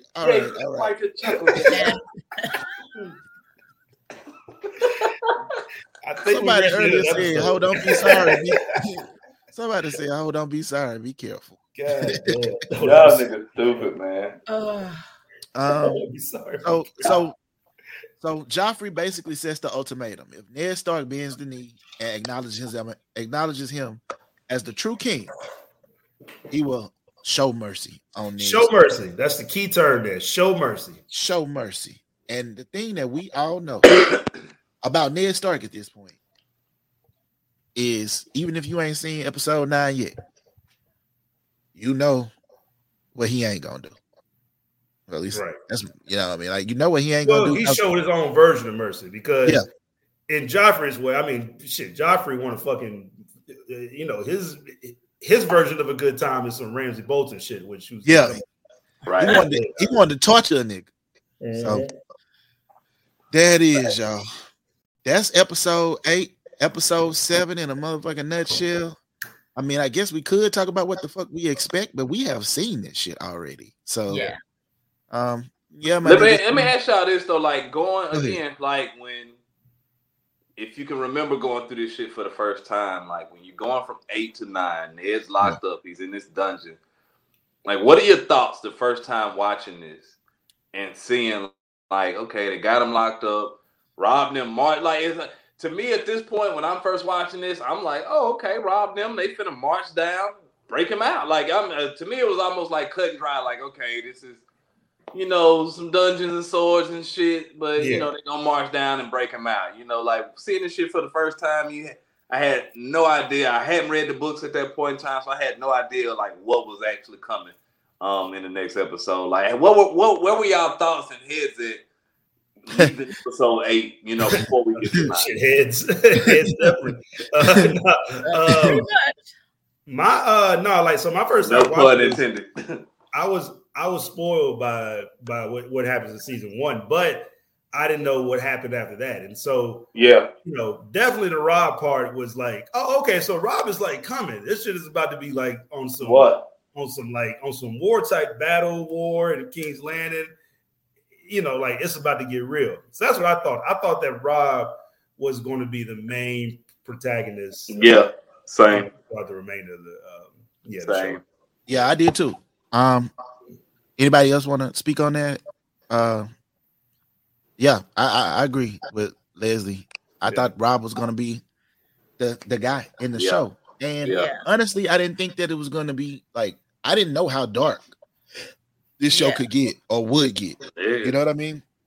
Yeah. Because a lot of times shows don't go there, you know? Right. So, I was hoping that John would break his oath to the Night's Watch and go join Robb. Yeah. And they would. I remember thinking that too. He almost left like 2 or 3 times, and they stopped him.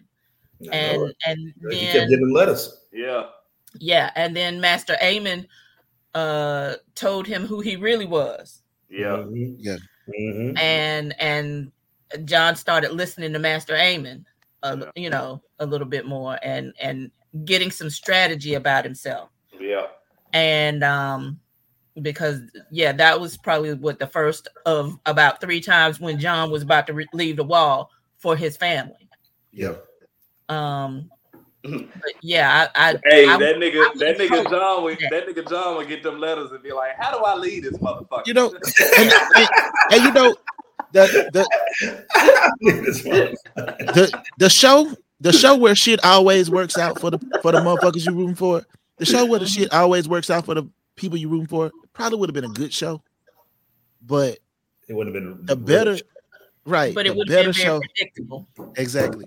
The better show is the one where shit don't always work out because bad people get away with more realistic all the time. Yeah, like I mean, and like think about how many times your heart was broken by this show, like to the point where it's like they enough is enough almost. Right, they inflicted right. They gave us enough trauma to where at some point you find yourself hoping that the ones you root for don't die. It made me watch other TV shows and even like movies differently because I'd be expecting the same type shit and other television doesn't go there like that. And it's I'm what other show for it. Like I'm always expecting another fucking show to like go outside the box or like take it to the point where it's like, yeah, we're gonna kill somebody that you're not expecting. You know what other show was like that for me? The Wire.